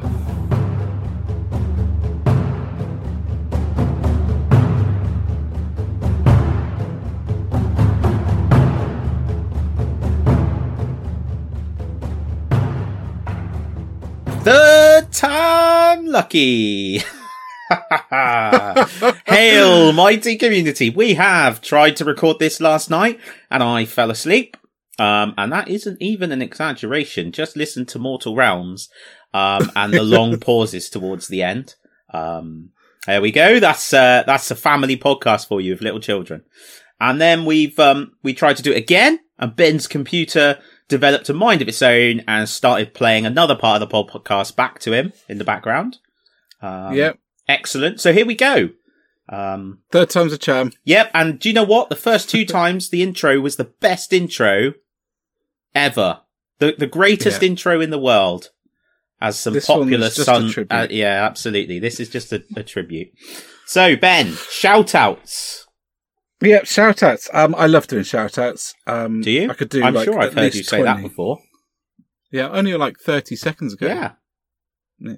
Anyway, I've chosen 2 this week or this month to 2 completely different reasons. So the first one is because of his absolutely epic Gloomspite Gits. Is Bobby Thompson, and he's on Instagram as Bob Dogs Paints. The Dogs is with a Z. Obviously, the links will be on our release posts and show notes. And he's done some really fantastic work on his Gloomspite Gits. There's loads of different colours going on. I suppose it's the reason why they caught my eye, because they were kind of the sort of thing I was looking for. He's done some really cool stuff, like giving them blue gums with like Screamer pink skin. So they're really colourful. It's basic grot's sort of a yellowy golden browny tone, which complements the purple really nicely. And he's done his trolls in the kind of old, the greens that they did the standard trolls that kind of came and went with Skull Pass. Oh yeah. Yeah. I forget what they're called now. Just trolls. Sour Breath trolls. Oh right, yes. That's it, wasn't it? Yeah. He's done those in sort of greens and flesh tones that I really like. And I might be pinching that, but the thing I really like about it is that he's really sort of open with his painting guides. He's sort of almost every model he's painted, he's got a post on Instagram telling people the colours he's used. And I love that kind of thing. You know, people helping others to work out what's going on so they can have a shot themselves. I think that's really awesome. What I thought was really cool scrolling back is having a look at some of his earlier stuff, that I hadn't seen, obviously, before. His Ultramarines are just absolutely fantastic, Dan. And I know you like a bit of Ultramarines, but I think I started following him when he was doing his Nighthaunt, because they were quite striking in the red and blue. But way back before that, his Ultramarines, particularly love his Redemptor Dreadnought. The weathering on it is absolutely fantastic. So he's one to follow. Bob Dogs Paints. The second one I wanted to give a shout out was because as I'm sort of trawling around looking for stuff, I often come across things that I think Dan would like. And we've been talking a lot about you doing a World Eaters Army, haven't we, Dan? And I came across a chap called Correctamundo Brushworks, which is an ace name. And he has done some absolutely superb World Eaters stuff, with like rusty chains all over them, and the weathering is just phenomenal. He's big into his weathering. In fact, that's sort of one of the catchphrases of his account, Addicted to Weathering. He's done sort of like Mechanicum stuff to mix in with the corn units. So it's in white and red as well. I just think they're fantastic. I think they're absolutely great. And I think they link back to what we were talking about the last couple of episodes really nicely. And to be honest, it's one of the best accounts of weathering that I've come across. Yeah. I think it's absolutely superb. They're the ones I linked to you the other day, Dan, with the Leviathan Dreadnought. Oh. Yeah. Yeah, exactly. Yeah. And it's great. It's one of those modelers that's clearly into telling a narrative with his models. Like there's a great one where a guardsman's just about to get stomped by the Leviathan, and he's already lost a leg and he's trying to crawl away. It's fantastically done. So yeah, great account for weathering and all things World Eaters by the look of it. It's Correctamundo Brushworks. Sounds excellent. All things World Eaters.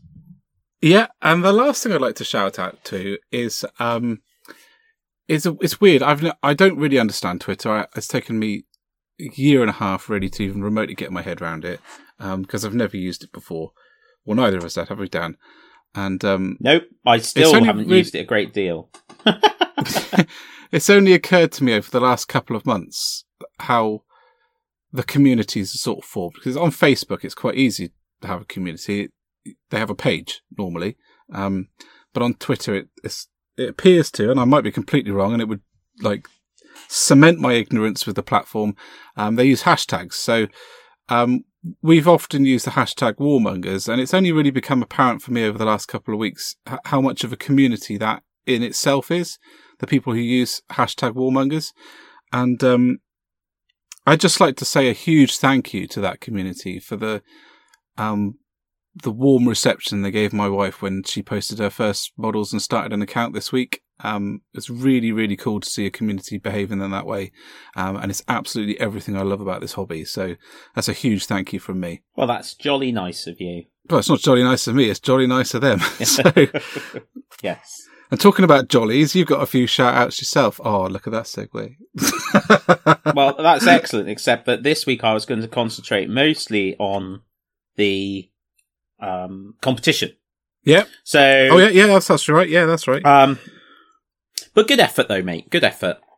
I know. I tried. So Shiny was the title, and that put me in mind of the crab from Moana. Yeah.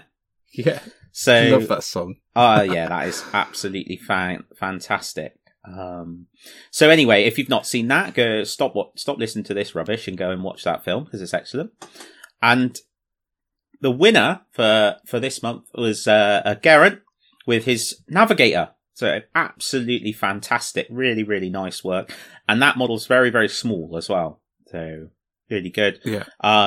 Henry Steele's Abaddon conversion, also very, very good. Ben's Blood Angel, very, very good. So a number of really, really nice entries. Thank you to everybody that entered. And I'm very sorry if I didn't shout you out then, because I could just go down the list of everyone. But those ones popped in my head. So this month, that's right, isn't it? Yeah. So it's a bit late in the piece. It's halfway through the month, but that's still 2 weeks to enter. But you know why? Because it snuck up on you. Because it's stealth. That's why. It is stealth. Is it? Yeah. It is stealth. Yeah, it is stealth. I wasn't sure if well, it was you chose subterfuge. it this month, so... Well, I chose it because I was looking at the new Space Marines in Shadowspear, and I thought they looked cool, and people might want to paint some. So there's loads of options for this as well. I mean, you could do a Predator from Alien vs Predator. You can do just about half the Tau range. You could do Slambo, Slimarbo. You could do an Alfarius, a member of the Alpha Legion. There's loads you can do. It's a nice topic. I quite like it. Have we even done a post about it? Yeah, I think we have. On the end of the other one. Maybe something for you to go and check, Dan. Maybe. Quick, put in some kind of filler. You could sing Shiny. I don't know the lyrics to Shiny. Not anymore. I used to. Well, that's a ridiculous excuse. So yeah, that is the competition. So thank you very much. Now, those three. Now, is it three? Yeah, it's been three. Yeah, the top three from the first three competitions. From the three will now be put into a post, which will be to win on our main page. Yeah, to win something cool that we have yet to decide. In cooperation with Curtain Games, so it is going to be cool. Yeah. Oh yeah, it'll be good. Don't be worrying. I don't think I have done a post, which is a bit poor, isn't it? Oh yes. Yes, Dan, it's very poor. Yes, I have. In fact, I think you might have done it because there's a big stealth bomber there. No, that was you. Oh, okay. Well, I've done it. We're literally becoming more like a married couple every day. It's just ridiculous. Yeah, Tom has posted that fantastic image of the guy with like a big. He's got like a big foil pipe that he runs along and he puts it over himself and then leans against the wall, so it looks like it's a pipe coming out of the wall. Yeah, I was expecting someone to post the Raven Guard gif where they're sneaking between the trees in power armor. That's always a good one. Sneaky.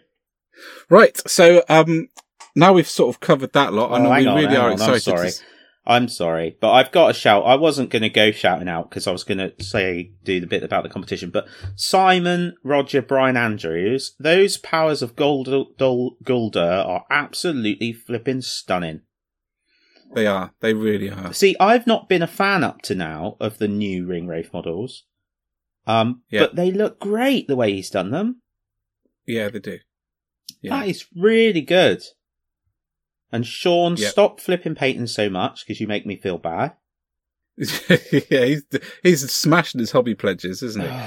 Yeah. And Ian, what on earth, Ian? I love House Cadmus. They're the dudes that I like. And Ian's done them, but done them well. And oh my goodness, they look so good. Oh, dear. This is not helpful. Not helpful at all. It's good. That's the whole point of this section, dude, is to shout at the people doing awesome work. I know. And there really is some incredible stuff going on our hobby forum, and it's a pleasure to see it every day. So, yeah. Oh, well, we're on hobby as well. Not that they'll necessarily be listening, but a massive well done to Mel and Dave for the Terrain Essentials Kickstarter, which has just smashed its way through everything, and it's closed now, but it is going to be brilliant, mate. I am so excited to get that book. Yeah, they're great, and really, I am too. It's about time, really, to be honest. Yeah, the guy's forgotten more about terrain making than most hobbyists have ever known. So, yes, absolutely. Cool. So, right, I think Community I will survey. Let you move on now. Well, if I don't push us forward, we'll never finish the episode. No, that's true. So we were going to have a chat about the community survey. I adore the community survey. It is a chance for everyone to get involved. I was slightly sceptical last year because I get dozens of surveys from various different companies sent my direction, both from my profession and my hobbies, and nothing ever happens as a result of them, So I was always sceptical. I always am sceptical of surveys, but I think it is fair to say that as a direct result of the last one, we have seen immediate changes, and that's really positive. It could be some of those things were already in the pipeline already, but I doubt they all were. Yeah. So when the community survey dropped on my desk this week, I was super excited. Immediately filled it out. because I know, I feel it in my bones that they are genuinely taking heed of what we're all saying, and doing their best to make this hobby as awesome as possible. So I would strongly encourage everybody who is at all interested in Games Workshop to grab 5 or actually it probably took me 20 minutes, I think, Dan, of their time and go and sit down and do it. And if you do it, there's a chance to win a Sisters of Battle Army, which might solve my previous conundrum on this. Darn it. I will never win it. But there we are. So we were going to talk through sort of the themes and have a little chat about what we felt about those main themes to sort of not influence anyone in any way, but just because it's fun. Well, basically, I absolutely need to influence everyone to write in to explain how Glade Guard for Wanderers are overpowered because they have -3 Ren. That's my crusade. Hashtag Glade Guard are too much. Yeah. Yeah, so got nothing to do with I don't at all struggle to beat an army which has only got a General's Handbook update when I've had like 3 battle tomes since it came out. Not at all. Ever. So, first up, I think they ask a bit about WarhammerCommunity.com, don't they? And what sort of resources you'd like to see. So I know you've responded, as you've just said already. I've not done mine yet. But I certainly will be. So what sort of things were you looking to see from the resource online, dude? I one of the things that they were asking is which one do I use the most? And I found that a really difficult question to answer because I found a lot of it is really, really good. And so the one that ended up at the bottom of the list was their Twitch channel. But only because I don't manage to find the time to sit down and watch it. I'm always really interested to see what comes out of the conversations that are on there, and they often get posted secondhand by people. So I didn't really have a very much to add to what they're offering already. I mean, any resources they put up there would be super useful. It would be cool to see it turn into a library of things, such as the painting guides and that kind of stuff, like organised on there in a slightly more accessible way. I thought that would be quite useful. The only thing I thought to add was that as well as all that they're already doing sort of videos on Tactica, sort of army tactics, or maybe the sort of background videos, in the same way that they do the painting videos. So how would you use a unit of these? You know, so you've just bought your unit, you can go on there, you can search that unit, and you can watch a 10-20 minute video on how someone who actually knows what they're talking about would use them. Yeah. So that's the only thing I could think of adding. For me, the thing I go on community page every day because I enjoy a lot of the articles. I read most of them. I tend to find I get enjoyment from places that I didn't expect to. So sometimes I'll look at the title of an article and think, oh, I'm not really all that interested in it, but I've made it a habit to give them a shot because there's almost always something interesting in there that I didn't see coming. Yeah. So, and mainly because I think one of the beauties of this hobby is so many people do it in different ways that it's really cool to see how somebody else approaches something, or see what somebody else has done, or hear what their view is on it, because I haven't seen it that way. And I actually had a really kind of enlightening moment with Sat talking to Jo, where she schooled me on Age of Sigmar, like flat out. Because she'd painted her Sylvaneth, and they're all pretty. She's like, I don't see why you have to make everything so grim and grimy and covered in blood, because things can look pretty while they're defending themselves, don't you know? There's room for that in Age of Sigmar, I'm sure there is. And I was like, I have just been schooled. Like that. And she's completely right. You know, there is room for that. There is somewhere in Age of Sigmar, there will be an army of Sylvaneth that like kick ass while looking good at the same time. And there will be a unit of almost all of them who did, you know, any race apart from maybe Khorne, I think. Perhaps. No, it's not a unit, it's the entire collection of Khorne. Who aren't going to look all good. shiny and pretty while they're doing it. While they're kicking butt. But anyway, I mean, the point was made very, very well that actually, I would never have painted my models in the way she's painted hers. And she would never paint hers in the way I paint mine. And having those perspectives put into articles, I find really eye-opening. So I always give every one of them a shot. So that's, yeah. How about you? What do you find your interaction with the Warhammer community? So firstly, I think that they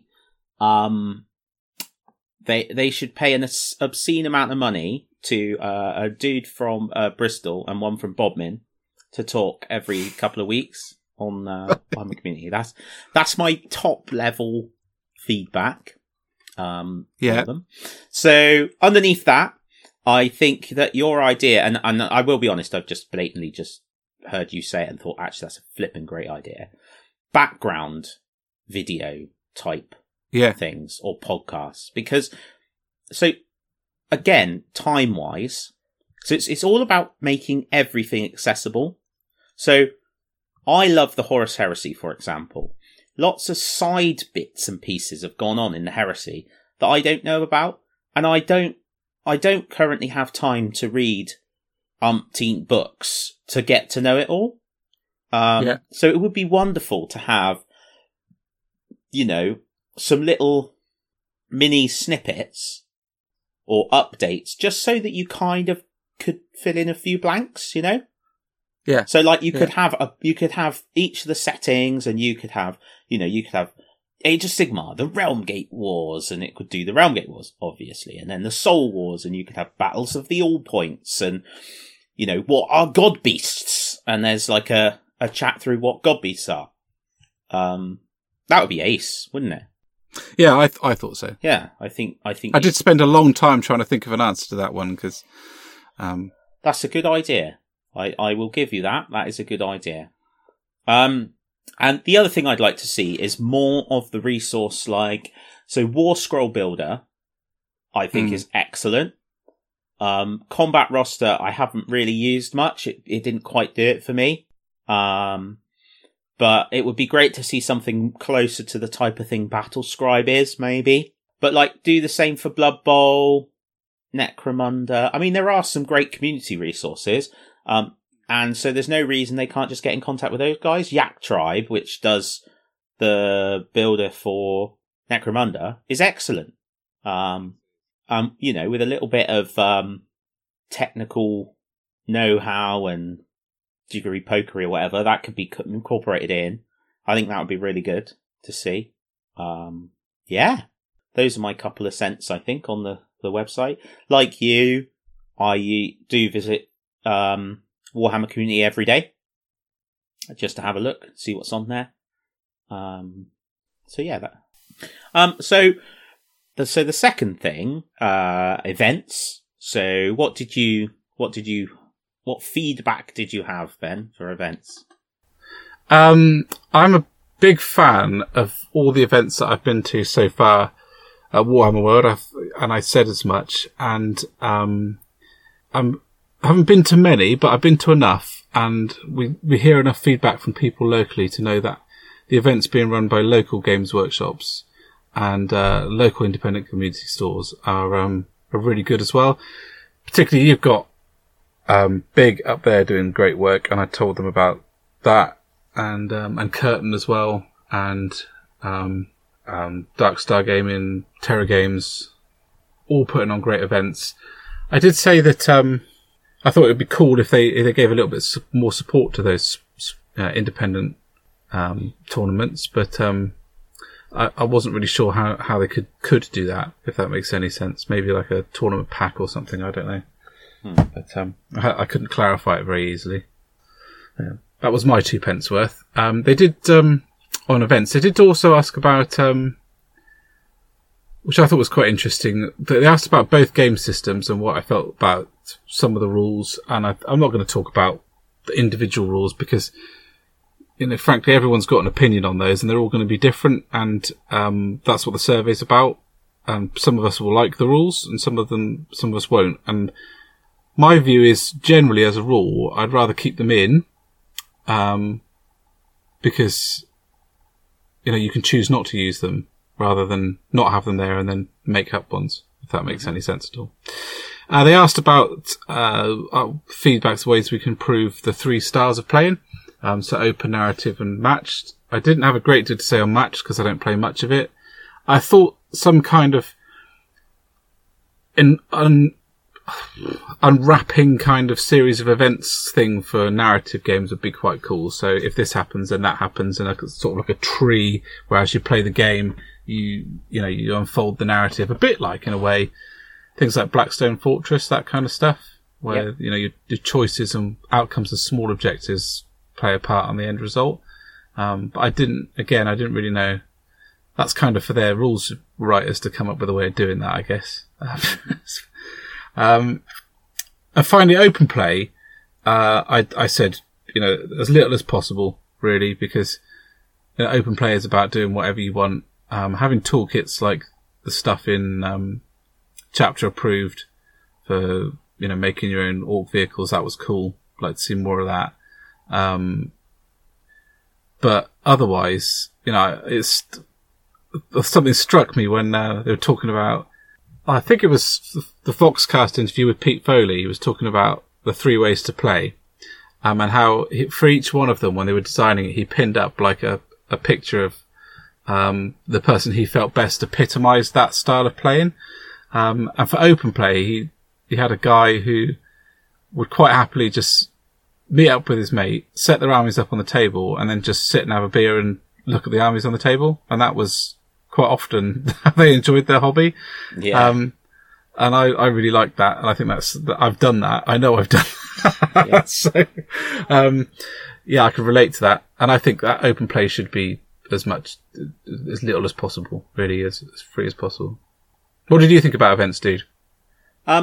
So it is good to see them supporting external events. I think that's cool. I think it's quite challenging. I think it's harder than people maybe expect, because if you're going to put your name to something, you need to understand that it's got certain levels of commitment. And with the greatest respect, there's some events that are fantastic. There's some events that are full of passion, but maybe don't tick all the boxes that Games Workshop want ticked. So, because ultimately people are doing them in their free time. A lot of them. So, but I do think it is cool that they support some of those. For me, I would like to see more painting events. Particularly, there are some great people out there, but some stuff around, like, I've said quite a lot. I'd love it if the army painters did some weekends, all about how to get great results quickly. Yeah. And I think that would really support some of the stuff they've been doing recently about battle ready painting. Yeah. And, just how can I get an army on the table that I can be proud of, but it doesn't take me forever? And you'd think that was surely a good thing and something that they'd be pushing. And I'll be interested to see what comes out of this Grey No More thing that's been going around. Well, that's quite interesting, isn't it? Yeah, because... as well as having one of the best videos they've ever done. Without any doubt at all, the biggest barrier to people spending money on more soldiers is the amount of soldiers they have unpainted in their house. Yeah. I know everybody's in a different position, and I don't wish to offend anyone by being generic, but I would say absolutely when I go into a Games Workshop, and to be fair, I'm not a great example of somebody who's fantastic with financial stuff, but that is the thing that weighs on me more than any other consideration, more than any consideration over the actual cost and the money being spent, is, have I got stuff already to do? Yeah. And can I justify it against that backdrop? So anything that they can do to overcome that hurdle, and that's why I'm saying painting events for me, on events wise. And for the different ways to play, I love the different ways to play and the fact they're publicised, and I think it's a really good way to have done it. To open people up to the ideas of different ways of playing. However, for me personally, I didn't need that to be done for me because I got it. Like, before the 3 ways to play were a thing, I was quite happy to play narratively or just throw down all my soldiers. And that's not to say that they shouldn't have done it. I think they absolutely should have, and I think it's brilliant. But yeah, I don't really have, much like you, I don't play a lot of matched play. And actually, I don't really feel an affinity with matched play. And therefore, I'd be hesitant to comment too much because it would be coloured by my own feelings. Yeah, absolutely. That's exactly why I didn't answer. It's up for the people who enjoy it. Yeah, absolutely. Yeah. You will never convince me that Guilliman and a bunch of assassins is fun or whatever. No. You know, narrative. To be honest, Vigilus is blowing that out of the park. I think what you were saying was really, really good. If anything, for narrative, I think going back to models, it would be great to see them expand on things like Imperial Guard regiments and stuff like that. And add in some like civilian miniatures and stuff. Like Imperial type objective civilians or vehicles, things that could be used as objectives. Oh, that's a really good idea, yeah. That'd be quite cool, wouldn't it? Sort of civilian equipment. Yeah. Or even like the Imperial version of a 4-ton truck, you know. Yeah, exactly. Like, yeah, that's exactly what was in my head, actually. I was thinking that sort of thing. So yeah, that's that. And open play, much like you, I think, is just... Leave it alone, really. I mean, what can you really add? Any time you add anything, it's some form of restriction, isn't it? So yeah, in some way. Maybe a book about the best beers of the world to drink while you're looking at your army. Yeah. Bugman's guide on getting slowly tippled while you're playing. Yeah, absolutely. Right. So the last section was on codexes, wasn't it? And army books. And you had a bit to say about this. Did I? Well, you said that you wanted to leave it till last because... Yeah, only to try and give myself time to think of something to say. You brat. Okay. Go on then. Well, I haven't thought anything yet. Okay, well, I'll go. I felt that I'd like to see more history and background. Is essentially my feedback. The more that's in there, the better, Frank, as far as I'm concerned. And even if it goes back to a return to sort of background books that we haven't seen, I don't think we've seen enough of for a while. Books like the Uniforms and Heraldry of the High Elves, that kind of stuff. Oh, yes. I have my sort of reservations about them because they did make it very difficult to find space to do your own thing in Warhammer Fantasy Battle. That's definitely a problem with them. But there's enough room in Age of Sigmar that they could release, the heraldry and organization of Hammerfall or something, and you could do whatever you wanted anywhere else. Yeah. Just a little bit of stuff, or, but there we go. That was my only thing. And that's only because I just love background. But it's not like they aren't working hard to fill those gaps anyway. So, yeah, that's me. What do I think for codexes? Oh, points review. I did have some. They asked us how often we'd like to see a points review, and I said 3 months because I didn't feel it wasn't like they were busy enough putting out a codex every month anyway. I thought a points review every 3 months. It's probably completely unrealistic if I'm being genuinely honest. I think 6 monthly would be more realistic. But, Do you know how much it matters to me? Not much. Not at all. I really just don't care. I do, don't get me wrong. When I notice something's gone down in points, I'm like, woot! Or whatever. But it's just not, much like I said about match play, it's not something that matters to me. No.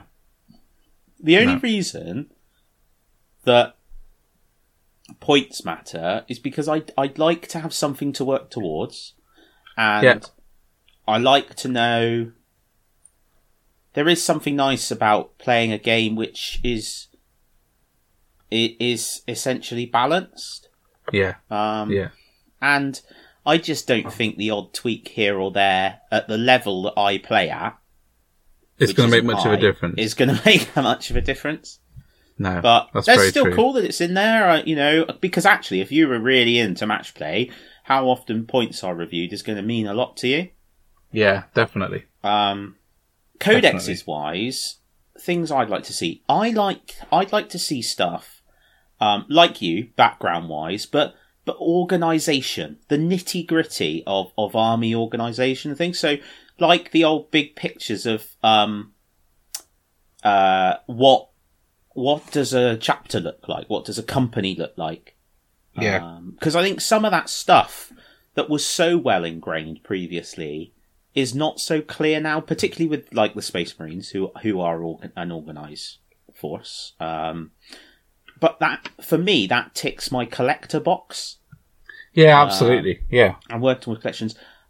Absolutely, without a doubt, somewhere in this survey, I am going to go on a bit of an impassioned plea for transfers to support other things. Yeah. So yeah, I think that would be really good. It'd be quite nice if they did. They do the cards. Yeah.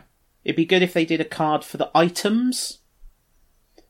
Like, oh yeah, so that you could have that out in front of you on the table. That's a really good idea. Which items you've taken, that would be pretty sweet. Frankly, I'd just like to see unit cards for 40k. I mean, I don't think it's copying Age of Sigmar too much to have them. No. No. Probably not. Yeah, I mean, I quite like the Codex. Sorry, I'm making bloody loads of racket moving around on my chair just so I can look over at the wall with all my codexes on to decide what I'm going to say next. Yeah, really interesting. Fascinating. Well, fascinating on that insights. Huge bombshell, yeah, Dan is I have nothing more to say. with his contribution on codexes. I am satisfied with codexes. Cool. So, like we said at the start, we really encourage people to go and answer the community survey because it's clear from the past ones that they are actually taking on board what we say, and I think it's hugely important. Not what you say, though. No, not what I say. No one does. No. If for some reason any of you noticed that I started to sound weird halfway through this section, it's because my brand new microphone just decided to stop working halfway through, which I'm immensely gutted about. And trying to do the listeners a good service. That's what it's doing. Yeah. Yeah. Yeah. Anyway, there was much swearing involved. That's all been exited out, but that's now sitting in the corner in shame. Well, I'll throw it back at Amazon with a mortar or something. Anyway, so next section is Into the Wilds, and I'm going to get a glass of something, and we'll see you there.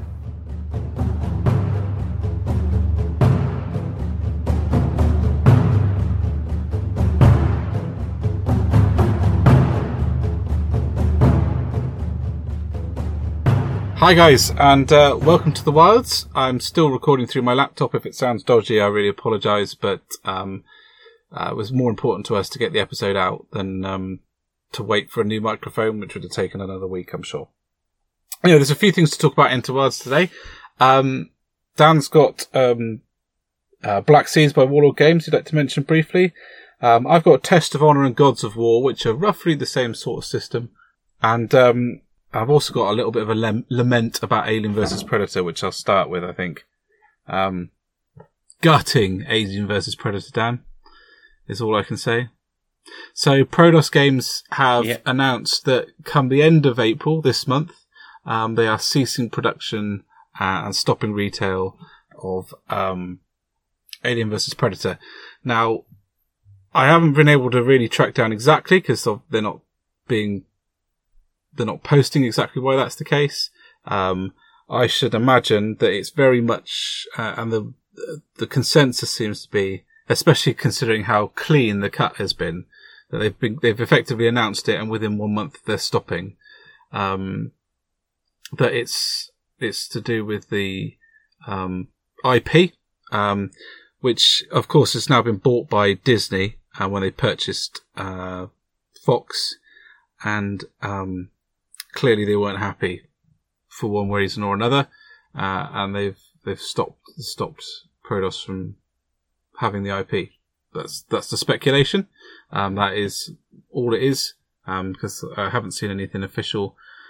What I am is completely gutted about it, Dan, because I'd ummed and ahed about it. I love the setting. I do love the models they've produced. Whether I like the game or not is almost irrelevant. And I've been stuck in this position where this month I've got nowhere near as much as I'd wanted, of a range that I'm never going to see again. And I'm devastated about it, really.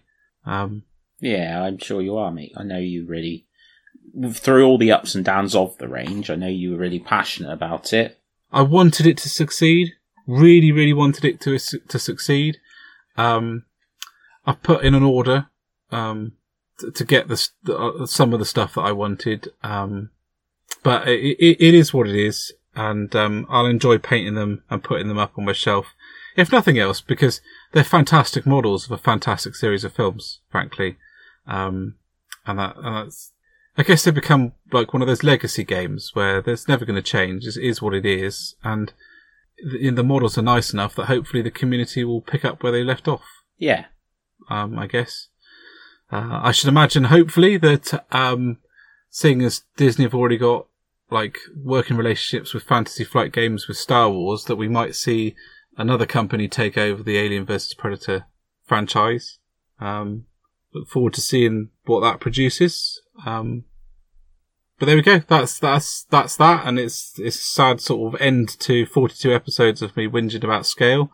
I know that they've got another thing, haven't they, Prodos? They've got a few other things, but I just hope there's not. I mean, to be honest, they could be completely different businesses. I don't really know a lot about them, but I hope we don't see a similarity with, because if you remember, Spartan Games had Halo, yeah. And they put a lot of time and R&D into Halo, and ultimately the business collapsed. Yeah.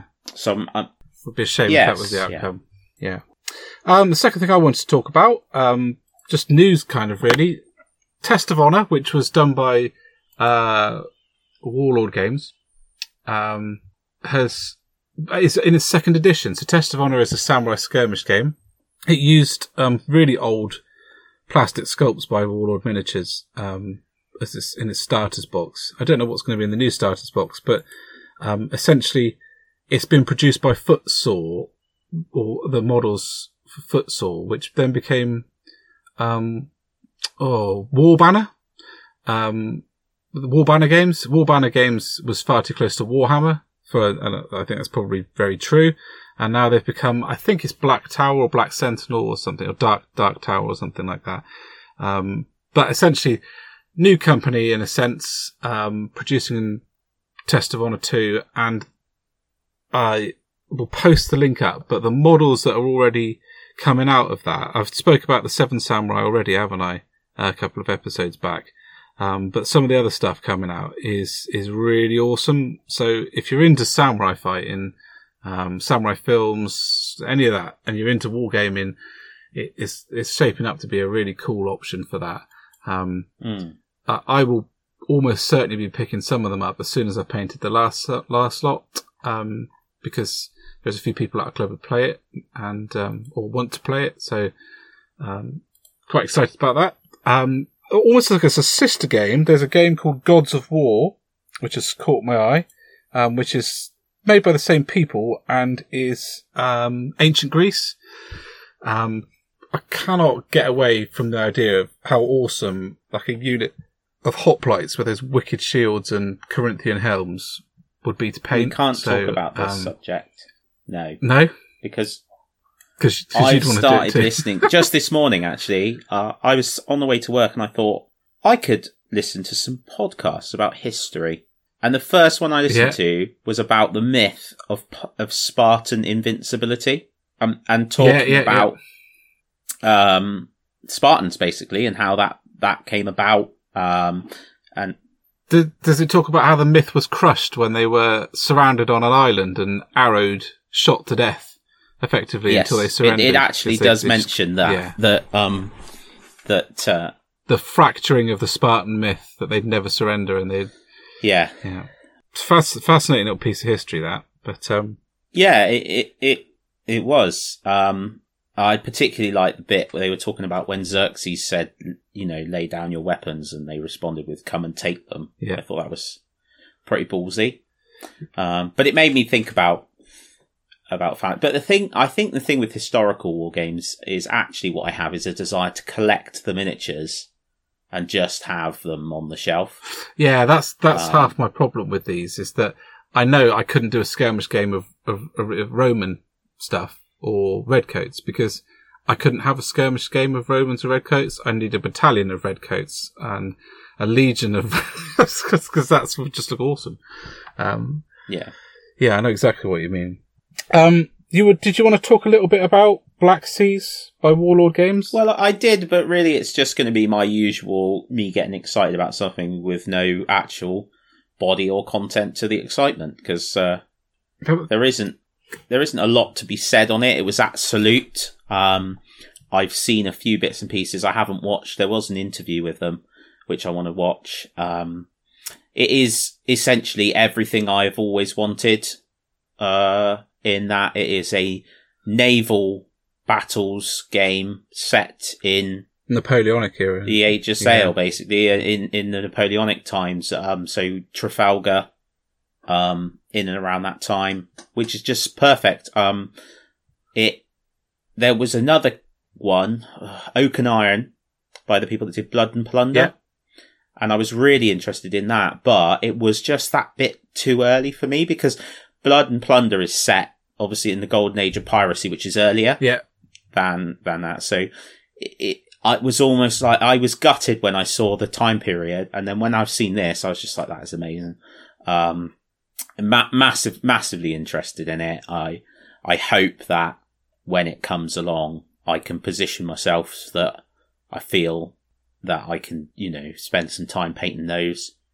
It will depend really on New Baby. Yeah. And lots of factors really, finances and all the rest of it, but it's certainly something that it really does appeal.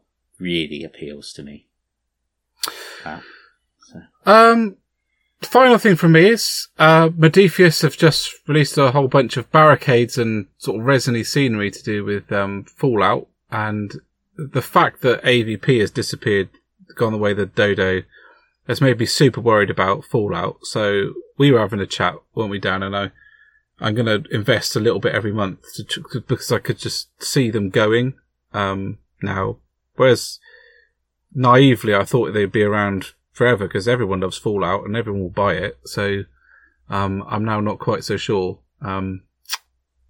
So I'll be investing a little bit in that, but they're really cool barricades made up of like a post-apocalyptic barricades, but with bits in them that are the style of Fallout. So like the Nuka-Cola machines and all that kind of stuff. They're really cool. And great pieces of scatter train, for a Fallout table. So, quite interested in those. So that is kind of our news rundown on the things that have interested us from the outside of the Warhammer hobby. Slightly within the Warhammer hobby, we're very excited to see the Battle Companies is on the horizon, but we will talk about that more next time. Yeah. Just to finish the episode, we're going to do a normal thanks. So, as always, massive thank you to the Patreons, because, this month, more than any month, we've literally allowed the podcast to happen, with support to be able to purchase a new microphone. It wouldn't have happened otherwise. It's a bit gutting that it's failed at the last minute this time, but I will send it back and get a new one because Amazon allow you to do that kind of awesome stuff. We are on Twitter, Instagram, Facebook, and YouTube at the Two Piece Podcast. Come and hang out, have a chat, throw us messages. We'll interact as much as our time and jobs allow. Which brings us, me and us, onto the last point of the episode, which is we've had a good chat about it, and with the upcoming arrival of Jolly Junior Mark II, it's going to be increasingly hard for us to put out an episode every 2 weeks, and for us to put the amount of passion and energy and time into crafting those episodes as we like, because it does take a while to edit these. And it takes a while to carve out the time to record them as well. So we've made the decision to monthly episodes for, I would have thought, at least 6 months until things settle down. We will obviously keep up the content on the social media pages. We might find time to write more blog posts in the meantime, because they take slightly less time, so that might be something that happens. But we hope that you all understand that that's the position that we're in, and it is to ensure that we can keep on doing this for as long as we can without burning out in a puddle. Anything you'd like to add, Dan, to that? Just to echo what you said at the end there, really, I think we love doing the podcast. We always did it so me and you could chat. We really enjoy it. We are overwhelmed by the amount of positive support we get.